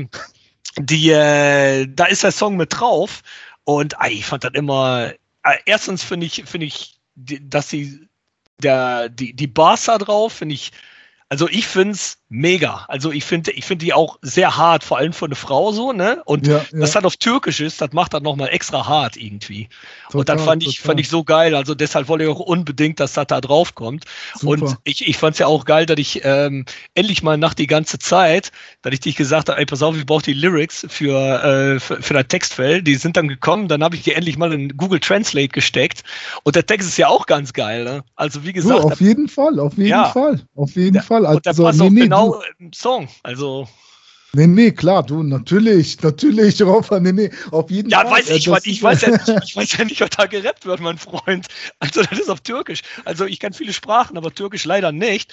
Aber das Geile fand ich auch, als wir dann in der Türkei waren, auf die Tour zu der Survival, da war der Song ja schon gemacht, und da waren wir in Istanbul. Waren wir einmal oder zweimal in Istanbul? Ich glaube, wir waren zweimal in Istanbul. Aber das zweite Mal, als wir da waren, und das letzte Mal auch, da warst du ja da und hast gesagt, pass auf, ich komme mit der Ayben zur Show und wir machen den Song live. Und das war mega. Ich weiß nicht. Du, ich kann dir sagen, Rob, ich war letztens im Laden, Weißt du, was ich meine? Bei Hammermusik, wirklich, ich stehe im Laden, weißt du, so, mit meinem Sohn halt, ja. Und so habe ich das auch mitbekommen, so, dass ich wusste nicht, dass die Leute Rap-Stadt und so hören. Ich habe keine Ahnung. Kommt ein Typ in den Laden, weißt du so, meinst so, ey, sag mal, Alter, bist du nicht Volkan, ey, von dem Konzert von Born from Pain und so? Wirklich so? Meine ich so, ja, warum? Weißt du so? Und dann so, Alter, was für ein geiles Konzert, weißt du, kommen so seine Freunde, meinte, oh Mann, Alter, ist die Volkan hier vom Konzert und so. Dann kommt so eine junge Generation, weißt du so, und dann meint er dann so auf einmal, Mann, das ist der Typ, der Rap-Stadt produziert hat und so. Aber echt wirklich, und dann meinte er so, ey, warum machst du keine neuen Sachen? Weißt du, so original, so neueste, so hardcore, und ich habe mich dann so geedit und das Konzert, ey, das den Leuten mega im Kopf hängen geblieben, fanden das sowas von geil, weißt du so? Also so nur nochmal so, ich mein geiles Teil, und warum gibt's nicht so mehr Sachen? Also darüber müssen wir nochmal reden, Rob, auf jeden Fall. Ne? Jetzt so nach Corona, wo jetzt nochmal so Zeit ist, müssen wir auf jeden Fall nochmal connecten. Ey. So müssen wir uns mal was überlegen. Ich habe so ein paar Ideen. Ich bin offen dafür. Wie gesagt, ich fand das geil. Ich fand das ein geiles Projekt. Das ist ja nicht, was wir üblicherweise machen, aber ich finde es echt wirklich geil. Und das Lustige an dem Konzert fand ich auch, wir hatten dann das gemacht und dann war das Konzert vorbei. Und dann, da war Born from Pain vorbei, war eine geile Show. Und dann hat sich kein Mensch mehr für uns interessiert, nur für Ivan. Aber das fand ich dann natürlich lustig. Du hast mich dann nachher natürlich erklärt, dass die so voll Celebrity ist in der Türkei und dass die Leute echt so auf uns zugekommen sind nach der Show und meinen so, boah, wie kann das denn sein, dass die hier ist? Das kann doch gar nicht sein, ne? Das ist so mega, so mega. Jeder wollte ein Foto mit der und wir mussten dann nur lachen, weil wir das irgendwann erst später gecheckt haben, wie bekannt die eigentlich ist in der Türkei, ne? Das ist, als ob du hier mit Sido ein Konzert machst oder so und du hast keine Ahnung, wer Sido ist. Genau, ja, original sowas. Und das Geilste war ja auch, ich meine, es war plakatiert, weißt du, so. Ja. Es war ja so plakatiert und die Leute haben mir erzählt, die haben gedacht, das ist ein Gag.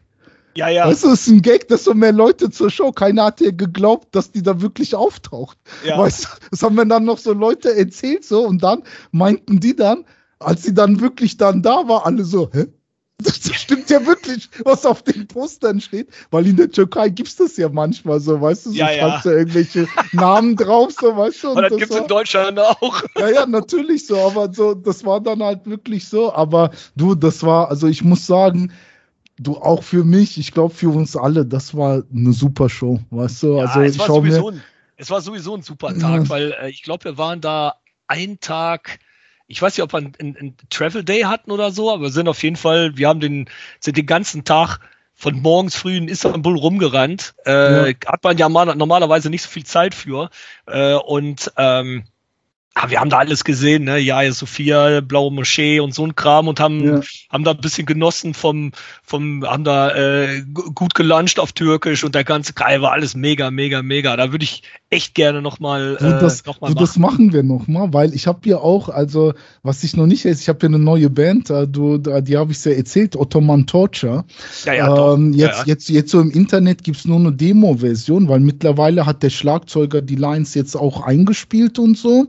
Und Tanju, der damals die Show organisiert hat, weißt du, ist auch drauf, weißt du, bei einem Song. Und jetzt bringen wir das peu à peu bei Spotify raus und so. Weil hatte er die damals eine Grindband oder sowas? Genau, der UCK Grind, genau. Und eine Grindband. Und jetzt macht er so Elektronika ein bisschen und ist wieder mit seiner alten Metalband unterwegs. Assafated heißen die, weißt du?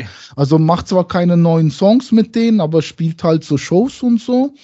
Und wir sind ja mit Ottoman Torture jetzt auch am Start oder bereiten uns für nächstes Jahr vor, dann halt wirklich auch so Konzerte zu geben und so. Und für die es nicht wissen, das Besondere an Ottoman Torture ist, dass es mit Sass ist, mit Darbuka ist und mit Schlagzeuger ist und wir maßen uns an, the most extreme in Oriental Music zu sein halt, ja.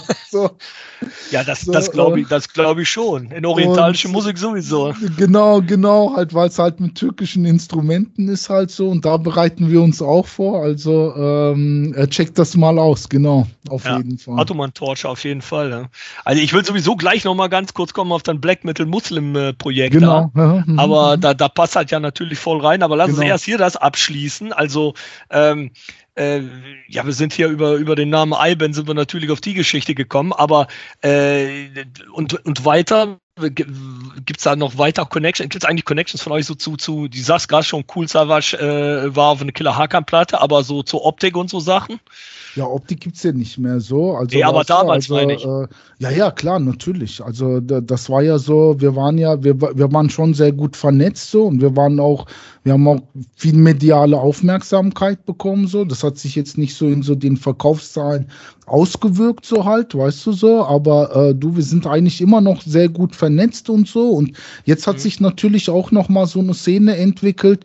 Du musst dir vorstellen, wo wir mit diesem türkischen Kram so angefangen haben, weißt du, da haben selbst unsere Freunde nicht dran geglaubt. Weißt du so, also das war so eine Phase so wir haben zwar ein bisschen gebaut auf so ein deutsches Publikum und auf so ein türkisch-deutsches Publikum und so, aber das gab's damals nicht halt, weißt du, und jetzt gibt's das aber. Das ist echt total interessant, weißt du, also wir waren so zu früh eigentlich und jetzt ist so, wenn du dir auch so Deutschrap anschaust, sind sehr viele Türken dabei, weißt du, sehr viele, die sich auch mit Türken vernetzen und so in der Türkei, also UFO und Ezal oder auch Türken, die hier Alben rausbringen und so und jetzt ist nochmal so eine ganz andere Basis da, weißt du so, also, weil jetzt ist so früher zu unserer Zeit haben die Jugendlichen oder wo wir jugendlich waren halt kein Metal oder kein kein Rap gehört, aber jetzt die türkischen Jugendlichen, die hören genau das. Die hören jetzt keinen türkischen Pop mehr, sondern die hören, also wenn du jetzt guckst, sind wirklich die vollen Konzerte. Es gibt so Heiko Cepkin, der macht so türkischen Metal mit so Arabesk-Einfluss oder halt so, es gibt so Athena Ska, die machen so Ska, die füllen im Moment die Konzerte und die Rapper, also auch so die türkischen Rapper und keiner dieser türkischen Popbands halt und das ist jetzt noch mal was anderes und sowohl in Deutschland ist ja Rap jetzt auch so Mainstream, weißt du halt so und in der Türkei genauso halt, ja und die Metal-Szene auch, also die Metal-Szene in der Türkei ist auch super groß halt, weißt du so und ist bisschen so wie hier, weißt du so, also es hat sich auch also hat ein eigenes Standing halt, weißt du so und auch mit eigenen Bands, die auch wirklich mittlerweile gut sind halt, weißt du so, also wirklich so guter Stuff und so und da hat sich schon wirklich so viel bewegt, das fällt mir so auf halt, ja. Ja, kann man denn heutzutage in der Türkei, weil man hört ja viele Geschichten über die Beschränkung von Pressefreiheit in der Türkei und so Sachen. Ja. Kann sich denn die Underground-Szene, wo ich mal schätze, dass es auch viel kritische Leute gibt, können die sich, also wird das gefährlicher, da Sachen zu sagen oder zu spielen oder hält sich dann alles in Grenzen?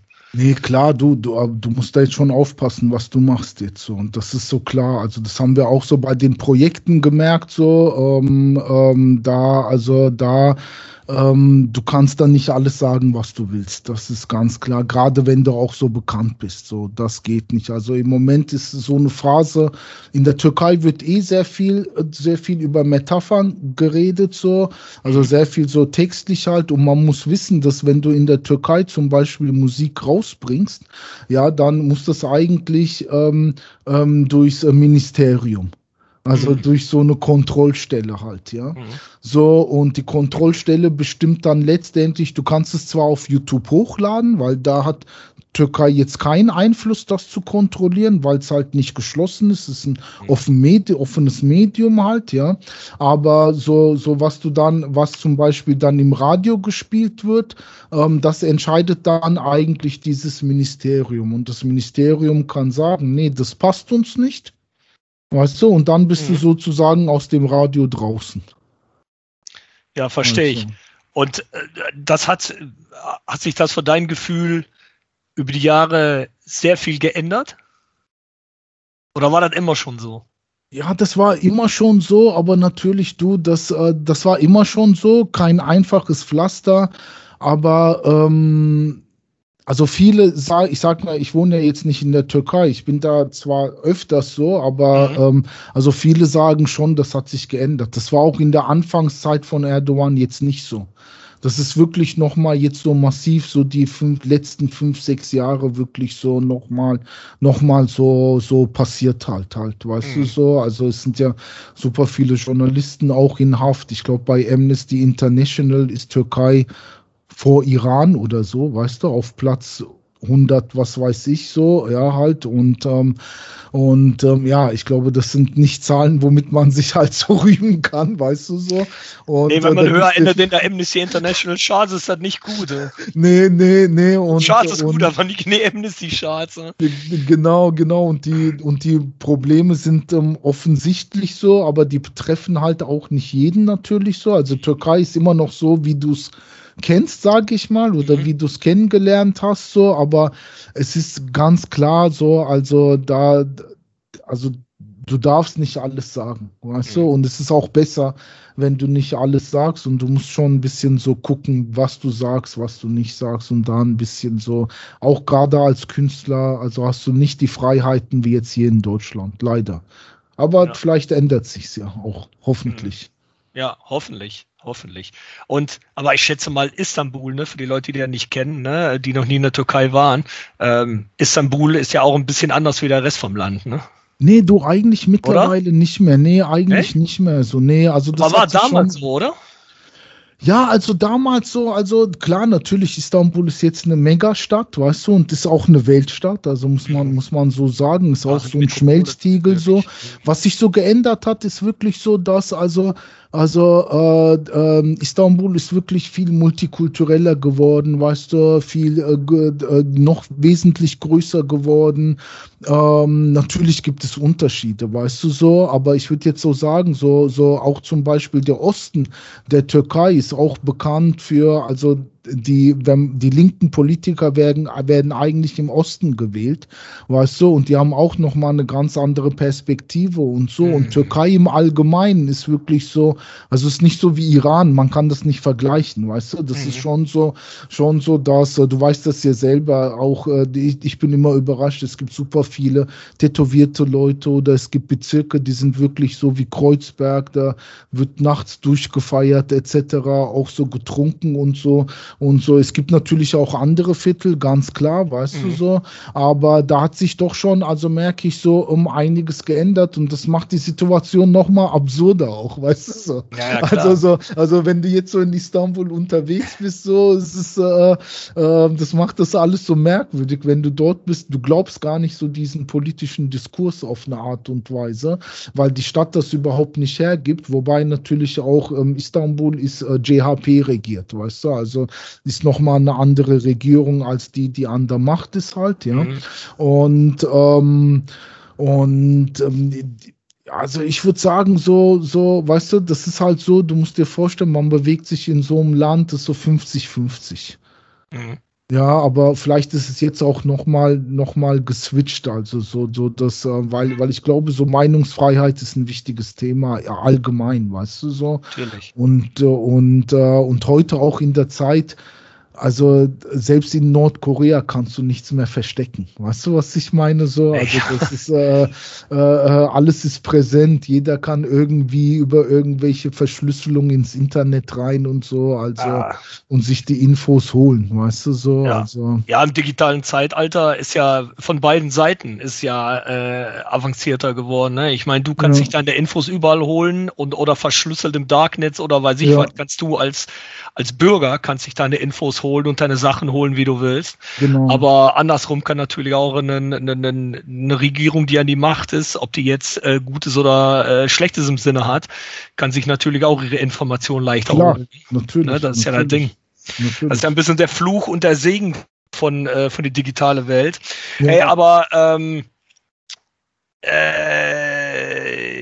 würdest du sagen, weil wir haben noch mal kurz zurück auf das Thema Hip-Hop, würdest du sagen, der große Switch in Deutschland und der große Schritt zum Mainstream für Hip-Hop ist gekommen mit der Start von Agro Berlin und so Sachen? Gute Frage. Also würde ich nicht sagen, weil, weißt du, Ne? weil also klar, also ich sag mal so, ist immer die Frage, wie definiert man jetzt Hip-Hop, weißt du, aber ich sag mal also Hip-Hop in Deutschland ist immer so mit Höhen und Tiefen verbunden. Weißt du, Mhm. zum Beispiel nach diesem Agro-Berlin-Hype gab es auch ein Tief für Hip-Hop. Mhm. Also ich kann mich erinnern, wo zum Beispiel ich das Album so gemacht habe, war so ein Tiefpunkt im Hip-Hop. Da haben alle Mhm. so Firmen und Labels gesagt, so, also gerade so, du hast eine Phase, wo dann jedes Major-Label Hip-Hop haben will. Weißt du, also so ganz interessanterweise halt, ja. Und dann auf einmal gab es dann so eine Phase, wo alle sagen, so auch alle Vertriebe sagen, was, Hip-Hop ist total out.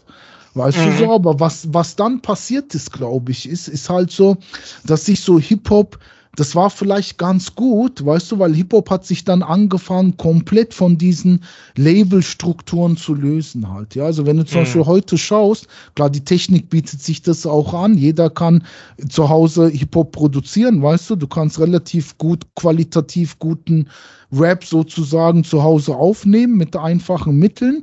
Und was halt sozusagen passiert ist, ist so, dass so durch YouTube und alles so, hat sich so eine ganz andere Agenda von Rap also sozusagen eine ganz andere Szene so reingepresst, so die unabhängig von diesem Major-Ding lief halt, weißt du? Also Mhm. sozusagen, wenn wir bedenken, so Haftbefehl am Anfang hat kein Schwein interessiert, weißt du? Aber durch diese massiven Klicks auf einmal so sind die Labels drauf gestoßen halt, ja? Und dann natürlich, wenn du ein bekannter Künstler bist, hast du natürlich nochmal der jetzt wo ein Label nicht zu einem Bekanntheitsgrad dazu beigetragen hat, halt, ja, Mhm.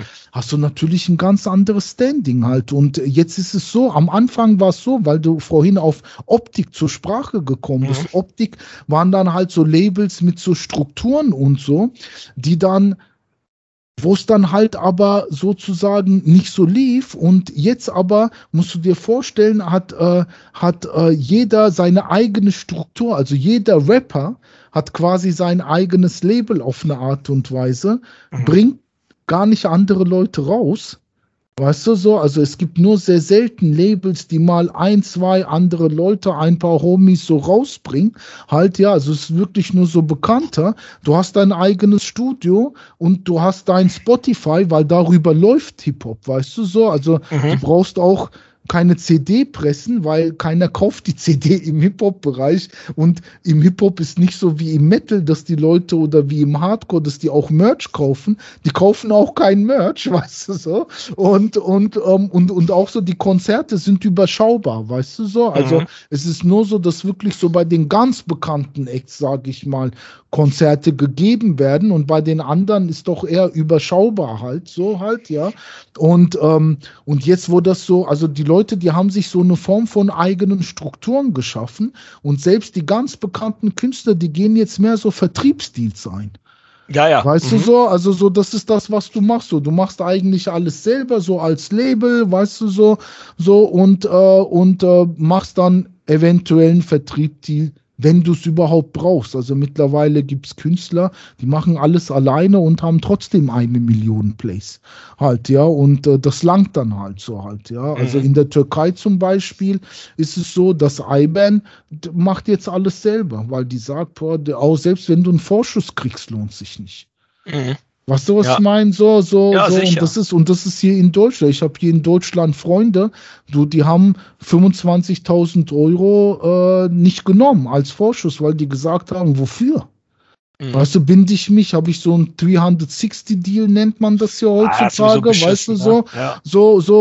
wofür meinen die, verstehst du Ja. dann, weil das macht dann auch keinen Sinn, weil du musst ja von diesem Geld, was du kriegst, musst du ja wieder Geld ausgeben, weißt du, für einen Clip oder so oder die bunkern dich am Ende auch, das kann ja auch sein, weißt du, so ein Ja, Label klar. gibt den Vorschuss und sagt dann, du, mir gefallen die Sachen nicht, weißt du, mach Mhm. Sachen bitte, die wir rausbringen wollen und Hip-Hop war eigentlich die erste Musikrichtung, die sich komplett von diesen Strukturen gelöst hat. Und irgendwie funktioniert es auch halt, Mhm. weißt du so. Ja, jetzt kommen ja in Hip-Hop immer wieder Künstler raus, die aus dem Nichts einfach durch YouTube da auf einmal, Total. ich weiß nicht, wie bekannt sind. Aber was ich meinte, ich glaube auch, dass das was miteinander zu tun hat. Was ich meinte vorher mit Agro Berlin ist, ich meine, natürlich war Optik vorher schon ein großes Label und alles ein cool Savage natürlich mitten in der Spitze ne, das war ja auch ziemlich Mainstream schon. Klar. Aber was ich meine ist, mit Agro Berlin habe ich das Gefühl, mit so Bushido und so Sido-Sachen und so, ne, so ein bisschen gangstermäßig, ne. Ich habe das Gefühl, dass damit ist Rap auch oder Deutschrap auch im Kinderzimmer gelandet. Weißt du, was ich meine? Weil die bei die ganz junge Generation, weißt du, hier die 10 bis 16-Jährigen, weißt du, oder 18-Jährigen, wo du dann ja, da werden bestimmte Leute sagen, ja, wenn du dafür deine Mucke machst, ist unseriös. Das muss jeder für sich entscheiden. Aber ich habe das Gefühl, dass da drauf dann auch letztendlich, danach kamen dann so die Sachen wie YouTube, ne? Das kam ja gleich danach. Ja. Dadurch konnten sich dann auch, glaube ich, die Strukturen so vielleicht ein bisschen leichter sich finden, wie du gerade umschrieben hast, also sich leichter entwickeln, weil du da auch eine ganze Generation an sehr junge Leute auf einmal rangekriegt hast, oder in meiner Wahrnehmung war das so mit so Sachen wie Agro Berlin, die dann, wo die Leute auch, nicht so wie wir, ich meine, wir waren ja alle ein bisschen älter, wir haben uns da nicht abendelang durch YouTube geklickt, ne? Aber die ganz Jungen, die haben sich da abendelang durchgeklickt, genauso wie du gerade sagst, da geht keiner mehr, außer Spotify und YouTube, haut sich keiner mehr die neue Musik irgendwie anders rein. Und ich glaube, das war der Schub, der das vielleicht die Landschaft vielleicht so kreiert hat, ob man das jetzt gut fand oder wollte, wie sie jetzt ist da. Nee, du, total. Also ich sag mal so, nee, das war schon so eine bewusste Aktion, weil du musst dir so vorstellen, also auch wir, wo wir mit Killer Hakan rausgegangen sind, haben Tamer und Hakan und ich uns so überlegt, wie geht man raus, weißt du? Weil du musst ja mit irgendwas rausgehen. Es langt ja nicht, dass du sagst, Killer Hakan, Chakalara-Album, weißt du so, sondern du musst ja eine Form von so, ich sag mal so Strategie entwickeln, Marketing, natürlich. Was ist das Besondere an dem Album? Ist es politisch oder whatever? Und ich meine, Killer Hakan hat ja schon einen prägnanten Namen und für uns war sofort klar, weißt du so, okay, wir gehen sofort auf diese Gangster-Rap 36 Boys-Ebene. Hakan war erst am Anfang nicht so 100%ig damit einverstanden, aber und die Medien, die sind sofort drauf angesprungen. Und das war sofort, und es hat den so bis heute auch so, ich weiß nicht so, ob man gebrandmarkt sagt, aber so in den Medien, in den deutschen Medien, war das so der erste Rap halt, so der erste Gangster-Rap, aber halt auf Türkisch. Und dann kam dann eine Generation nach, die dann halt das wirklich für Deutsch übernommen hat. Weißt du so? Und das lief aber erstmal, das war genau das Interessante das lief nicht so in so einem standardisierten Hip-Hop-Ding, sondern du musst dir vorstellen, Hip-Hop so Anfang 2000 ging ab auf eine Art und Weise. Halt, ja, du hast total viele Jugendliche, auch so, ich sag mal, postmigrantische Jugendliche auch, weißt du, die in dieses Business reinfallen oder die schon immer in diesem Business waren. Du hast Gangster, die ihr Geld waschen wollen, weißt du, die sagen, das ist jetzt hier die Option, weißt du, um auch so professionelle Strukturen zu schaffen halt.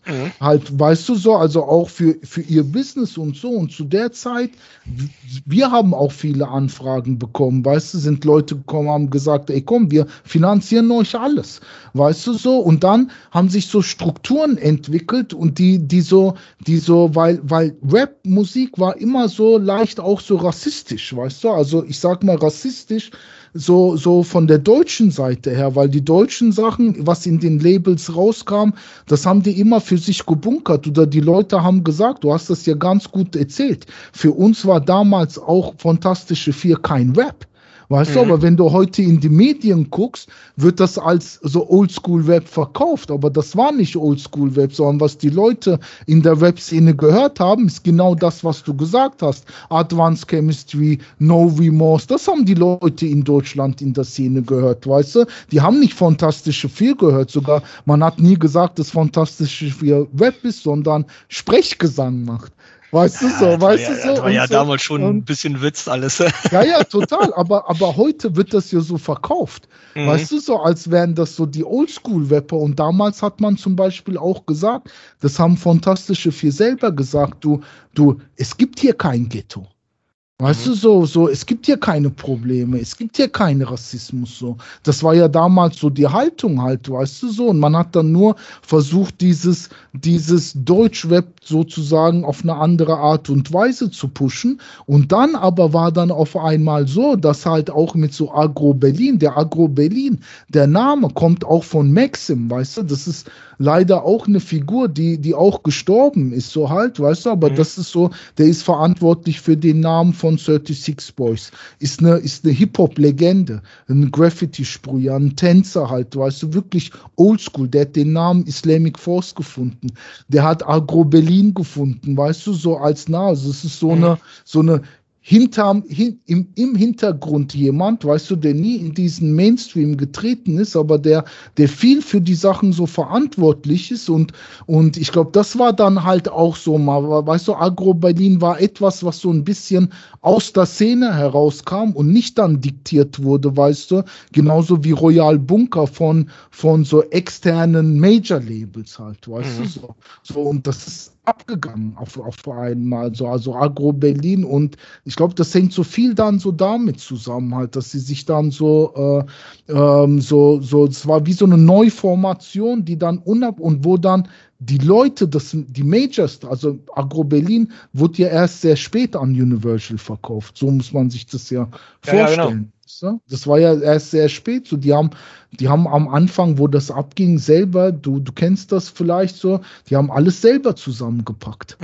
Weißt du so? Und ich glaube, also da hast du schon recht, weißt du so, da hat das dann so ein bisschen angefangen, aber sicherlich auch so damit, weil vorher haben die Major-Labels auch nicht erlaubt, dieses Thema zu transportieren.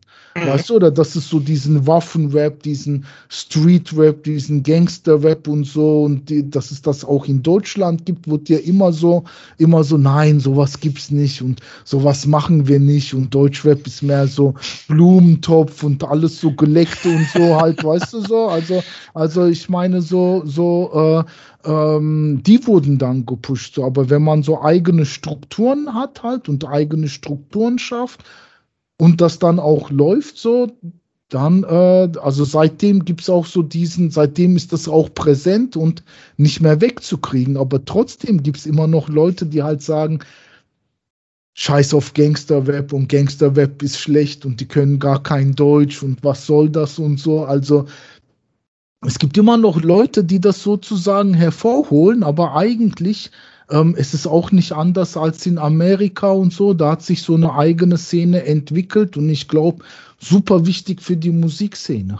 Super wichtig, weißt du so. Ich finde sowas auch gar nicht schlecht. Ich meine, pass auf, wenn Leute sagen, ja, wo die drüber reden und das kommt natürlich dann auch, wie ich schon sagte, ne, kommt das viel im Kinderzimmer, kommt das dann auf einmal, ne, Kids spiegeln sich da dran. Ich finde ja, wie soll ich das sagen? Ich meine, da sollen die Leute sich viel mehr, da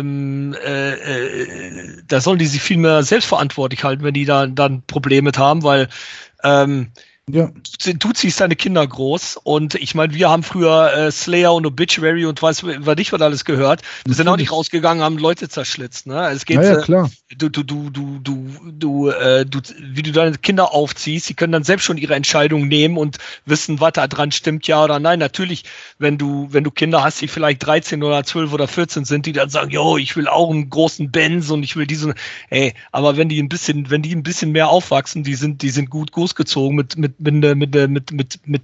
ordentliche Werte, dann ist das ein Ding, das ist in der Pubertät, das geht dann auch wieder weg. Und ich meine, das hat schon alles seine Berechtigung, um das zu haben in der Szene. Ne? Ich meine, ich denke, Deutschrap ist eigentlich nur besser davon geworden, dass es so Vielfalt gibt und dass es so Sachen gibt an der anderen Seite, so wie UFO oder ganz politischer Rap und an der anderen Seite halt so Sachen wie, weiß ich was, nennen die ganzen Leute, ne? Also ich meine, das ist für mich ist das überhaupt, also ich meine, ich muss ja auch sagen, ich meine, ich höre ja auch gerne manchmal bestimmter deutscher Gangster-Rap, weil er einfach gut ist. Ja, klar. Also das kommt ja auch, ist ja ein Gefühl, ist ja auch die Musik, kommen ja mehrere Faktoren zusammen, so. Und ich glaube, was sozusagen ein bisschen so der größte Unterschied ist, und du weißt das, wenn so Ressourcen natürlich, wenn mal so Geld fließt, dann schafft das ganz andere Möglichkeiten. Klar. Weißt du, so, du kannst dich mehr auf die Mucke konzentrieren, du hast das Equipment, um fetten Stuff zu machen und so, weißt du so. Also es ist ja wie im Hardcore auch halt, weißt du so, hast du Ressourcen, hast du mehr Optionen halt, weißt du so, und das spiegelt das halt wieder. Und ich glaube so, dieser Prozess war total wichtig halt, das halt jetzt auch so, diese Leute haben jetzt auch ihre Ressourcen, eigene Strukturen, mir gefällt auch nicht alles, aber manchmal gibt's schon geile Tracks, muss man gnadenlos anerkennen, weißt du so. Ja, sicher, ist so, ist Fakt. Hey, du hast gerade schon ein bisschen geredet über dass du auch Theater machst, hast gerade, als wir noch nicht aufgenommen hast, mich ja erzählt, du bist jetzt Hälfte deiner Zeit fest im Theater. Wie hat die ganze Theatergeschichte angefangen? Ne? Über Tamer auch wirklich so. und zwar Tamer ist so bei so einem 100-Grad-Festival aufgetreten, also hat so ein Theaterstück vorbereitet. Halt. Was ist ein 100-Grad-Festival? Ja, das ist so ein Festival am Hauhebbel am Ufer gewesen, wo sich so freie Gruppen sozusagen anmelden können und dann Theater vorführen können. Und Tamer hat ja schon immer so Schauspiel gemacht und so, ist da sehr früh da reingekommen und mit David, das war noch zu Zeiten von Devil Inside, und dann meint er so, ich habe ein Theaterstück, kommt mal mit Devil Inside vorbei und spielt dann mal so im Theater, weißt du so, also ein Song im Theater, ich glaube, wir haben Augenblick oder so gespielt halt, und dann geht das Theaterstück los und wir so alle so, the fuck Theater, was ist denn mit dir los so? Naja, okay, weißt du, so mal was anderes. Okay, sind wir so ins H2 damals mit Devil Inside, mit unserer Anlage dann dorthin halt, ja. Und dann haben wir dann halt gespielt sozusagen, und nach einem Song fängt dann sozusagen das Theaterstück halt an, und da waren halt Leute auch im Theater, unter anderem Shermin Langhoff, die jetzige Intendantin vom Gorki-Theater halt auch. Und das Theater damals, das war unter der Leitung von Matthias Lilienthal, und Tamer, ich weiß nicht wie, aber hat dann sozusagen Angebot bekommen, dort Theater zu machen beim Beyond Belonging Festival, und hat dann Tobi gefragt, Tobi Dope, ob der die Musik machen will für das Theaterstück. Tobi wollte es nicht alleine fragen, hat dann mich gefragt, komm Volkan, wollen wir es zusammen machen, so. Und dann habe ich gemeint, okay, alles klar. Und so sind wir dann letztendlich beim Theater gelandet. Das ist eigentlich so das erste Ding. Und sind eigentlich bis heute, also zumindest ich und auch Tobi auf eine Art und Weise und Tamer jetzt zwar nicht mehr, aber lange Zeit lang so dabei geblieben, weil das hat uns so ernährt halt, weißt du, so, da haben wir so Geld für bekommen, und dann, wir waren erst, also bei mir zumindest, war ich erst als Musiker auf der Bühne, dann auch als Schauspieler, dann Performer, und dann so über die Jahre haben wir dann halt angefangen, auch so eigene Projekte zu machen, und jetzt seit paar Jahren machen wir nur noch eigene Projekte oder so größere Theaterprojekte halt so. Also bald gibt's wieder was, so wer mich in diesem Kontext sehen will. Das heißt Altar der Rache, das ist so ein großes Projekt in so einem NSU-Rahmen, sage ich mal halt, ja, also wo wir dann unterwegs sein werden. Zum ersten Mal, Rob, nicht so wie du in einem Nightliner, jetzt kann ich es auch sagen, ich war im Nightliner unterwegs. So wie du, als ob ich von all den Tours, dass ich unterwegs war ich vielleicht 4-mal oder 3-mal im Nightliner, mein Freund. Aber öfters als ich auf jeden Fall. Ja, das kann sein. Ne? Jetzt kann ich auch jetzt im Nightliner, weißt du, weil wir werden dann mit Nightliner auf Tour sein und dann immer sozusagen vor Ort. Also nicht nur in Berlin. Nicht nur in Berlin, das ist so genau an den Orten, wo diese Morde passiert sind, werden wir unterwegs sein, werden dann sozusagen eine einstündige Performance machen, so, das ist auch immer gekoppelt an Theater im außerhalb halt, ja. Und das wird dann in eine Oper in Mannheim sozusagen immer reingeswitcht. Und die Leute können dann einmal vor Ort live dabei sein oder können sich diese Oper in Mannheim dann ansehen. Und da kriegt man dann aber nur so ein 10 Minuten Teil. Und das ist jetzt so das Aktuelle, was ich mache. Und du hast ja vorhin gesagt, Black Metal Muslim. Das ist ein eigenes Projekt, was wir so realisiert haben. Das kann man sich über YouTube jetzt ansehen. Wir werden jetzt auch demnächst so eine eigene Insta-Seite machen und eine eigene YouTube-Seite, wo man das nochmal komplett nachverfolgen kann. Das ist so ein Kunstprojekt. Das hätte eigentlich eine Performance machen wollen, die sich halt mit Islam und Black Metal auseinandersetzt, sozusagen halt, ja. Und jetzt machen wir gerade auch mit IBAN den zweiten und dritten Teil. Also der zweite Teil, da geht es um Conscious Rap, also um Hip-Hop und Islam. Da fangen wir jetzt gerade an. Nächste Woche haben wir die Ausstellung und dann kommt das alles sozusagen wieder ins Internet. Und genau, und machen dann eigentlich jetzt im Moment so, fokussieren wir uns mehr auf unsere eigenen Projekte und machen auch so Radiohörspiele. Das ist das, was wir auch machen. Und Black Metal Muslim gibt es auch als Radiohörspiel. Ach, im Ernst? Wo kann man sich das denn anhören? Du, das gibt's bei Spotify, das ist bei WDR. Das kann man sich auch umsonst runterladen. Das ist einmal. Das heißt, man kann das einfach bei Spotify finden, durch einzutippen Black Metal Muslim. Genau, du gibst Black Metal Muslim rein, da kann man drauf kommen. Oder Get Deutsch or Die Trying heißt das. Das wurde auch mal zum ARD-Hörspielpreis eingeladen. Wir haben es leider nicht gewonnen, aber es war nominiert. Und die kannst du entweder bei WDR, findest du die, also du gehst auf WDR, dann kann man die auch runterladen, oder bei Spotify, also ist überall verfügbar halt so. Und so Hörspiele machen wir auch und sitzen auch schon am nächsten Hörspiel von so einem Theaterstück, das heißt German Paranoia. Das ist jetzt aber noch eine zu lange andere Geschichte, da, aber da kommen jetzt auch so Sachen raus und genau, und sind wir halt so dabei geblieben und jetzt mixen wir das so mit unseren musikalischen Tätigkeiten so und das funktioniert ganz gut. Ja, ist interessant, das ist sehr variiert. Ja, ich habe die Black Metal Muslim Geschichte, habe ich mich ja auf dein Instagram-Profil, habe ich mich ja die ganze Zeit durchgeklickt, als da was Neues rauskam. Ja. Und habe ich dann eine Zeit vergessen, dann habe ich mich da überall durchgeklickt. Aber es ist wahrscheinlich besser, wenn ich mich da nochmal anhöre als kleines Hörspiel. Das ist wahrscheinlich, ist das dann alles zusammen, hintereinander, oder wie ist das dann? Genau, also zum Beispiel, das sind die auch alle separat. Nee, genau, das Hörspiel ist was ganz anderes. Weißt du so, also das ist wirklich ein Hörspiel so halt, weißt du, so im Hörspielsinn. Das hat mit dem, was wir jetzt eigentlich auf YouTube gemacht haben oder auf Insta erstmal nichts zu tun. Ah, okay. So, weißt du, genauso. Das ist wirklich so, also das ist, sage ich mal, das ist mehr Theater, dieses Radiostück, das würde dir mehr gefallen. Wer weiß, ich fand das sehr interessant, weil erklär mal kurz ein paar Zeilen, das Black Metal Muslim Projekt, wo drauf basiert? Also das basiert, und zwar, das ist so, dass der Ausgangspunkt war, dass, ich weiß nicht, ob du das Magazin Ablaze kennst, das gibt's mittlerweile nicht mehr.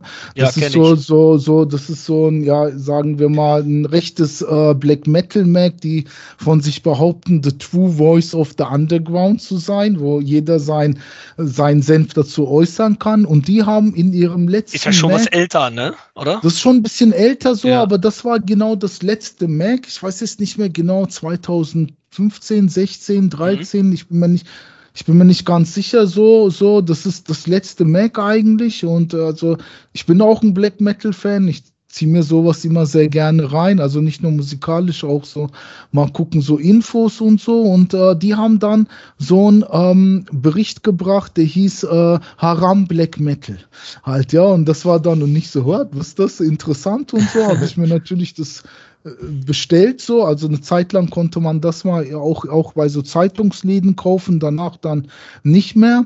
Und was die zum Beispiel in diesem Mac gemacht haben, ist so zu hinterfragen, können Leute mit muslimischem Hintergrund auch kredibilen Black Metal machen. Halt, ja, und da fangen die dann an, sozusagen die Figur des Satans in der Bibel und die Figur des Bösen im Koran gibt's sozusagen keinen Satan, aber da gibt's den Iblis eigentlich halt, ja. Und das vergleichen die dann und letztendlich kommen die zum Schluss, nein, Leute mit islamischem oder muslimischem Background können keinen kredibilen Black Metal machen. Und das war dann so ein bisschen so die Steilvorlage für mich dann halt, weißt du, zu sagen, boah, ich muss mich damit beschäftigen, weißt du so. Und dann habe ich so ein bisschen so diesen Dreiteiler gemacht. Also ich bin da auch nicht alleine, sondern wir sind so ein Team von 6 Leuten halt, ja. Und dann haben wir so einen Antrag gestellt und haben das gefördert bekommen und haben sozusagen so, der erste Teil ist halt mit Black Metal und Islam, der zweite Teil mit Hip-Hop und Islam und der dritte Teil mit elektronischer Mucke und Islam. Und immer gibt es so einen Bezug zu Islam. Und die Idee war auch ein bisschen so, weißt du, weil wenn man jetzt, also nach dem 9.11. war ja kurz vorher wieder so, hat sich der Diskurs im Islam komplett geändert, weißt du so, und selbst im Kulturbereich, wenn man über Islam redet, so geht's immer nur um Terrorismus, weißt du, um Extremismus, um Islamismus und so. Und ich wollte da was entgegenhalten, weißt du, und wollte auch so zeigen, dass man kann sich auch auf einer anderen Ebene mit dem Islam auseinandersetzen, weil auch wenn man nicht religiös ist man immer Teil dessen, weißt du, sei es, wenn jemand aus der Familie stirbt oder was weiß ich, bestimmte Rituale wie Weihnachten oder so, weißt du, so, also es gibt ja in jeder Religion so Sachen so und so kam ich dann halt auf die Idee und daraus ist dieses Projekt entstanden und dann auch die Band Ottoman Torture auf eine Art und Weise, die hat eigentlich im Hörspiel so ein bisschen so den Fokus, also da geht's um diese Band Ottoman Torture halt. Okay. Bist du selbst religiös? Ja, also eigentlich nicht, würde ich jetzt sagen halt, ja. Aber so, wenn man so im Flieger sitzt, so, dann denkt man schon, oh bitte, ich bin kein Typ, der gerne fliegt, weißt du, also, nee, nicht, aber das kommt dann trotzdem irgendwie, manchmal kommt das dann trotzdem durch, weißt du, so. Ja, ich glaube, das haben wir alle. Ich meine, ich bin ja von Geburt, ich bin ja getauft auch. Hat man ja früher nicht wirklich die Wahl gehabt, das wurde ja, gemacht genau. oder nicht. Und ich habe ja römisch-katholischen Hintergrund. Ach komm, echt, okay. Der Süden Hollands ist im Gegensatz zu alles, was nördlicher ist, was Protestant ist, ne? Okay. Hat das alles nicht. Der römisch-Katholizismus ist immer sehr dramatisch, ne? Viele dramatische Bilder, sehr viel Schuldgefühle werden nicht angeredet, aber nee, also auf bestimmte Momente hat man dann auch, dass man sich darauf ertappt, dass man sagt, ach Gott, bitte, bitte, lass es nicht so sein, weißt du, und dann, dass man dann doch auch wenn es wenn es nicht wirklich was für dich bedeutet, weil religiös bin ich ja auch wirklich nicht echt, dass man dann trotzdem diese Art Sachen dann trotzdem für sich selbst so anrufen, ne? Auch wenn es nichts bedeutet, heißt doch, man ist es irgendwie in seine Kultur so reingestampft von Alters her, dass man dass man halt, das ist drin, ne? Und auch manchmal man ertappt sich, wenn man über Leben oder Tod oder das Leben nach dem Tod redet oder möglicherweise, ich meine, ich glaube jetzt nicht an irgendeinen Himmel oder so, aber dass man trotzdem immer wieder sich drauf ertappt, dass man manchmal so Gedanken hat, religiös gesehen, die dann doch so in diese römisch-katholische Art reinrutschen. Ne? Ich weiß nicht, wie ist das bei dir? Du, das ist letztendlich genauso, weißt du? Du wirst ja damit konfrontiert, wie gesagt, wenn jemand stirbt. Dir bleibt ja nichts anderes übrig. Also konsequent wäre zu sagen, leck mich alle am Arsch, aber machst du ja nicht. Weißt du, du passt dich dann allen Traditionen an, weißt du, so, du willst dann sowieso in der Moschee beten, whatever, also so, und das meine ich so damit halt, und ich wollte so diesen Diskurs halt auch so ein bisschen so runterbrechen, weißt du, zu sagen so, ey Leute, weißt du so, also ich meine, so, weil so nach diesem 9.11. redet man ja nur noch im Diskurs, oder? Es gibt auch total viele Vorurteile. Zum Beispiel eine Black Metal Band aus der Türkei hat mir erzählt, die kommen hier spielen, weißt du? Und dann meint er, geht's in den Interviews gar nicht um Musik. Ja, die müssen sich dann immer so erklären, so dass man so, echt, gibt's eine Metal-Szene in der Türkei oder darf man Black Metal machen in der Türkei? So, wo der dann meint, ey Leute, ich meine, es gibt Internet, weißt du, so, ich weiß ja auch, was in Deutschland abgeht oder sogar nicht in der abgeht. Türkei. Ich meine, genauso, geh drauf und schau, weißt du so. Also es ist so ein bisschen so, das ist so ein bisschen so und ich fand das halt so krass, dass auch im so kulturellen Kontext, also im so Kunst- und Theaterkontext, wird ja auch nur darüber, also du hast jedes Theaterstück, dann geht's um Terroristen. Weißt du so, und da wollte ich halt ein bisschen was anderes machen, aber das hat die Leute interessiert. Also ich merke finde, jetzt ich muss so ganz ehrlich sagen, das, was du sagst, ne, ich meine, das ist ja auch gleich, was mein Fokus dazu gebracht hat, ne, weil erstens, was du sagst, stimmt natürlich genau. Spätestens seit dem 9.11. Sieht der Rest der Welt, die Muslimwelt irgendwie ganz anders, was natürlich total verrückt ist, weil ich meine, wie viel bekloppte Christen gibt's wohl nicht und wie viel weiß ich was, ne? Es gibt Bekloppte überall, muss man auch gar nicht sagen. Ich meine, die Leute, die sich das hier anhören, werden wahrscheinlich alle genau das auch wissen und denken. Ja. Aber ich fand's vor allem sehr interessant, weil guck, in christlichen Glauben geht's ja, da hat man ja immer diese große Gegenüberstellung, ne, der Satan und Gott als gut und böse. Da dreht sich ja quasi die ganze Religion drum, ne? Ich meine, das ist ja quasi immer dieser Streit zwischen Weiß und Schwarz oder rechts und links, die Extremen, ne?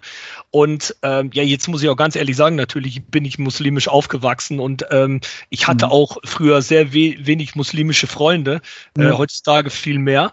Aber man hat sich da nicht so mit auseinandergesetzt, aber ich habe immer das Gefühl gehabt, dass es in der muslimischen Religion oder die ganzen Spaltungen, die es da auch drin gibt, dass es da nie so ging um so extrem, wie es vielleicht beim Christentum so war. Ich bin mir da nicht so sicher, aber ich fand das auf jeden Fall ganz interessant, um das aus dieser Ecke zu hören. Genauso würde ich es total interessant finden, wenn da gleich jemand kommt mit einer buddhistische Black Metal Band oder sowas, weißt du? Ja, klar, natürlich. Ne? Und ich finde das immer sehr interessant und deshalb hat mir auch diese ganze Instagram-Folgen gefolgt. Das war ja so sehr teilweise so Reportage-artemäßig aufgebaut, ne? War natürlich auch der Zweck der Sache, ne? Und aber ich fand es sehr lehrreich, weil ich wusste nicht über diese Figuren, wie du gerade sagst, der Iblis und so, da wusste ich wusste gar nicht, was das war. Und das fand ich sehr interessant, ja. Also kann ich auch nur jeder raten, da reinzuchecken. Ja. Super, danke. Danke, du freut mich auf jeden Fall. Es hat so Aufmerksamkeit bekommen. Am Anfang gab es wirklich so auch Anfeindungen, haben sich so viele so Rassisten auch so gemeldet, so ist das für ein Scheiß und so. Weil so aus der Black Metal-Szene oder was? Weiß ich jetzt nicht, weißt du, aber höchstwahrscheinlich halt, weißt du. Die alle bei Vater und Mutter noch im Keller wohnen. Höchstwahrscheinlich. Mit 39, ja. Höchstwahrscheinlich, weißt du.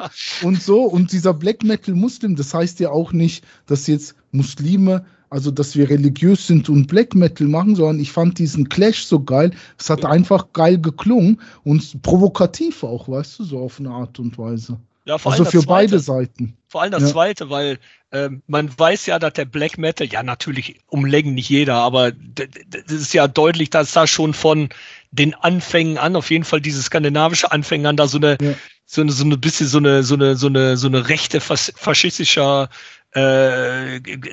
auch Einfluss gab, ne? Deshalb ist es natürlich geil, die zwei Sachen zusammenzubringen, plus weil es ja schon bei den Leuten in den Köpfen öfters ein Vorurteil gibt gegenüber den muslimische Leute und deshalb war das natürlich, von viele Blickwinkeln war das interessant oder ist das interessant? Total. Es ist ja noch nicht fertig. Ich lade jetzt die nächsten Sachen hoch. Kommt jetzt noch so ein Talk, so ein 45-Minuten-Talk, ist auch ganz interessant, wo sich so türkische Black-Metal-Fans aus Deutschland so darüber unterhalten halt, weißt du so, und da kommt auch noch mal so alles, also es geht jetzt noch mal weiter, aber es sind jetzt nur noch 5, 6 Teile und dann ist das Projekt wirklich abgeschlossen.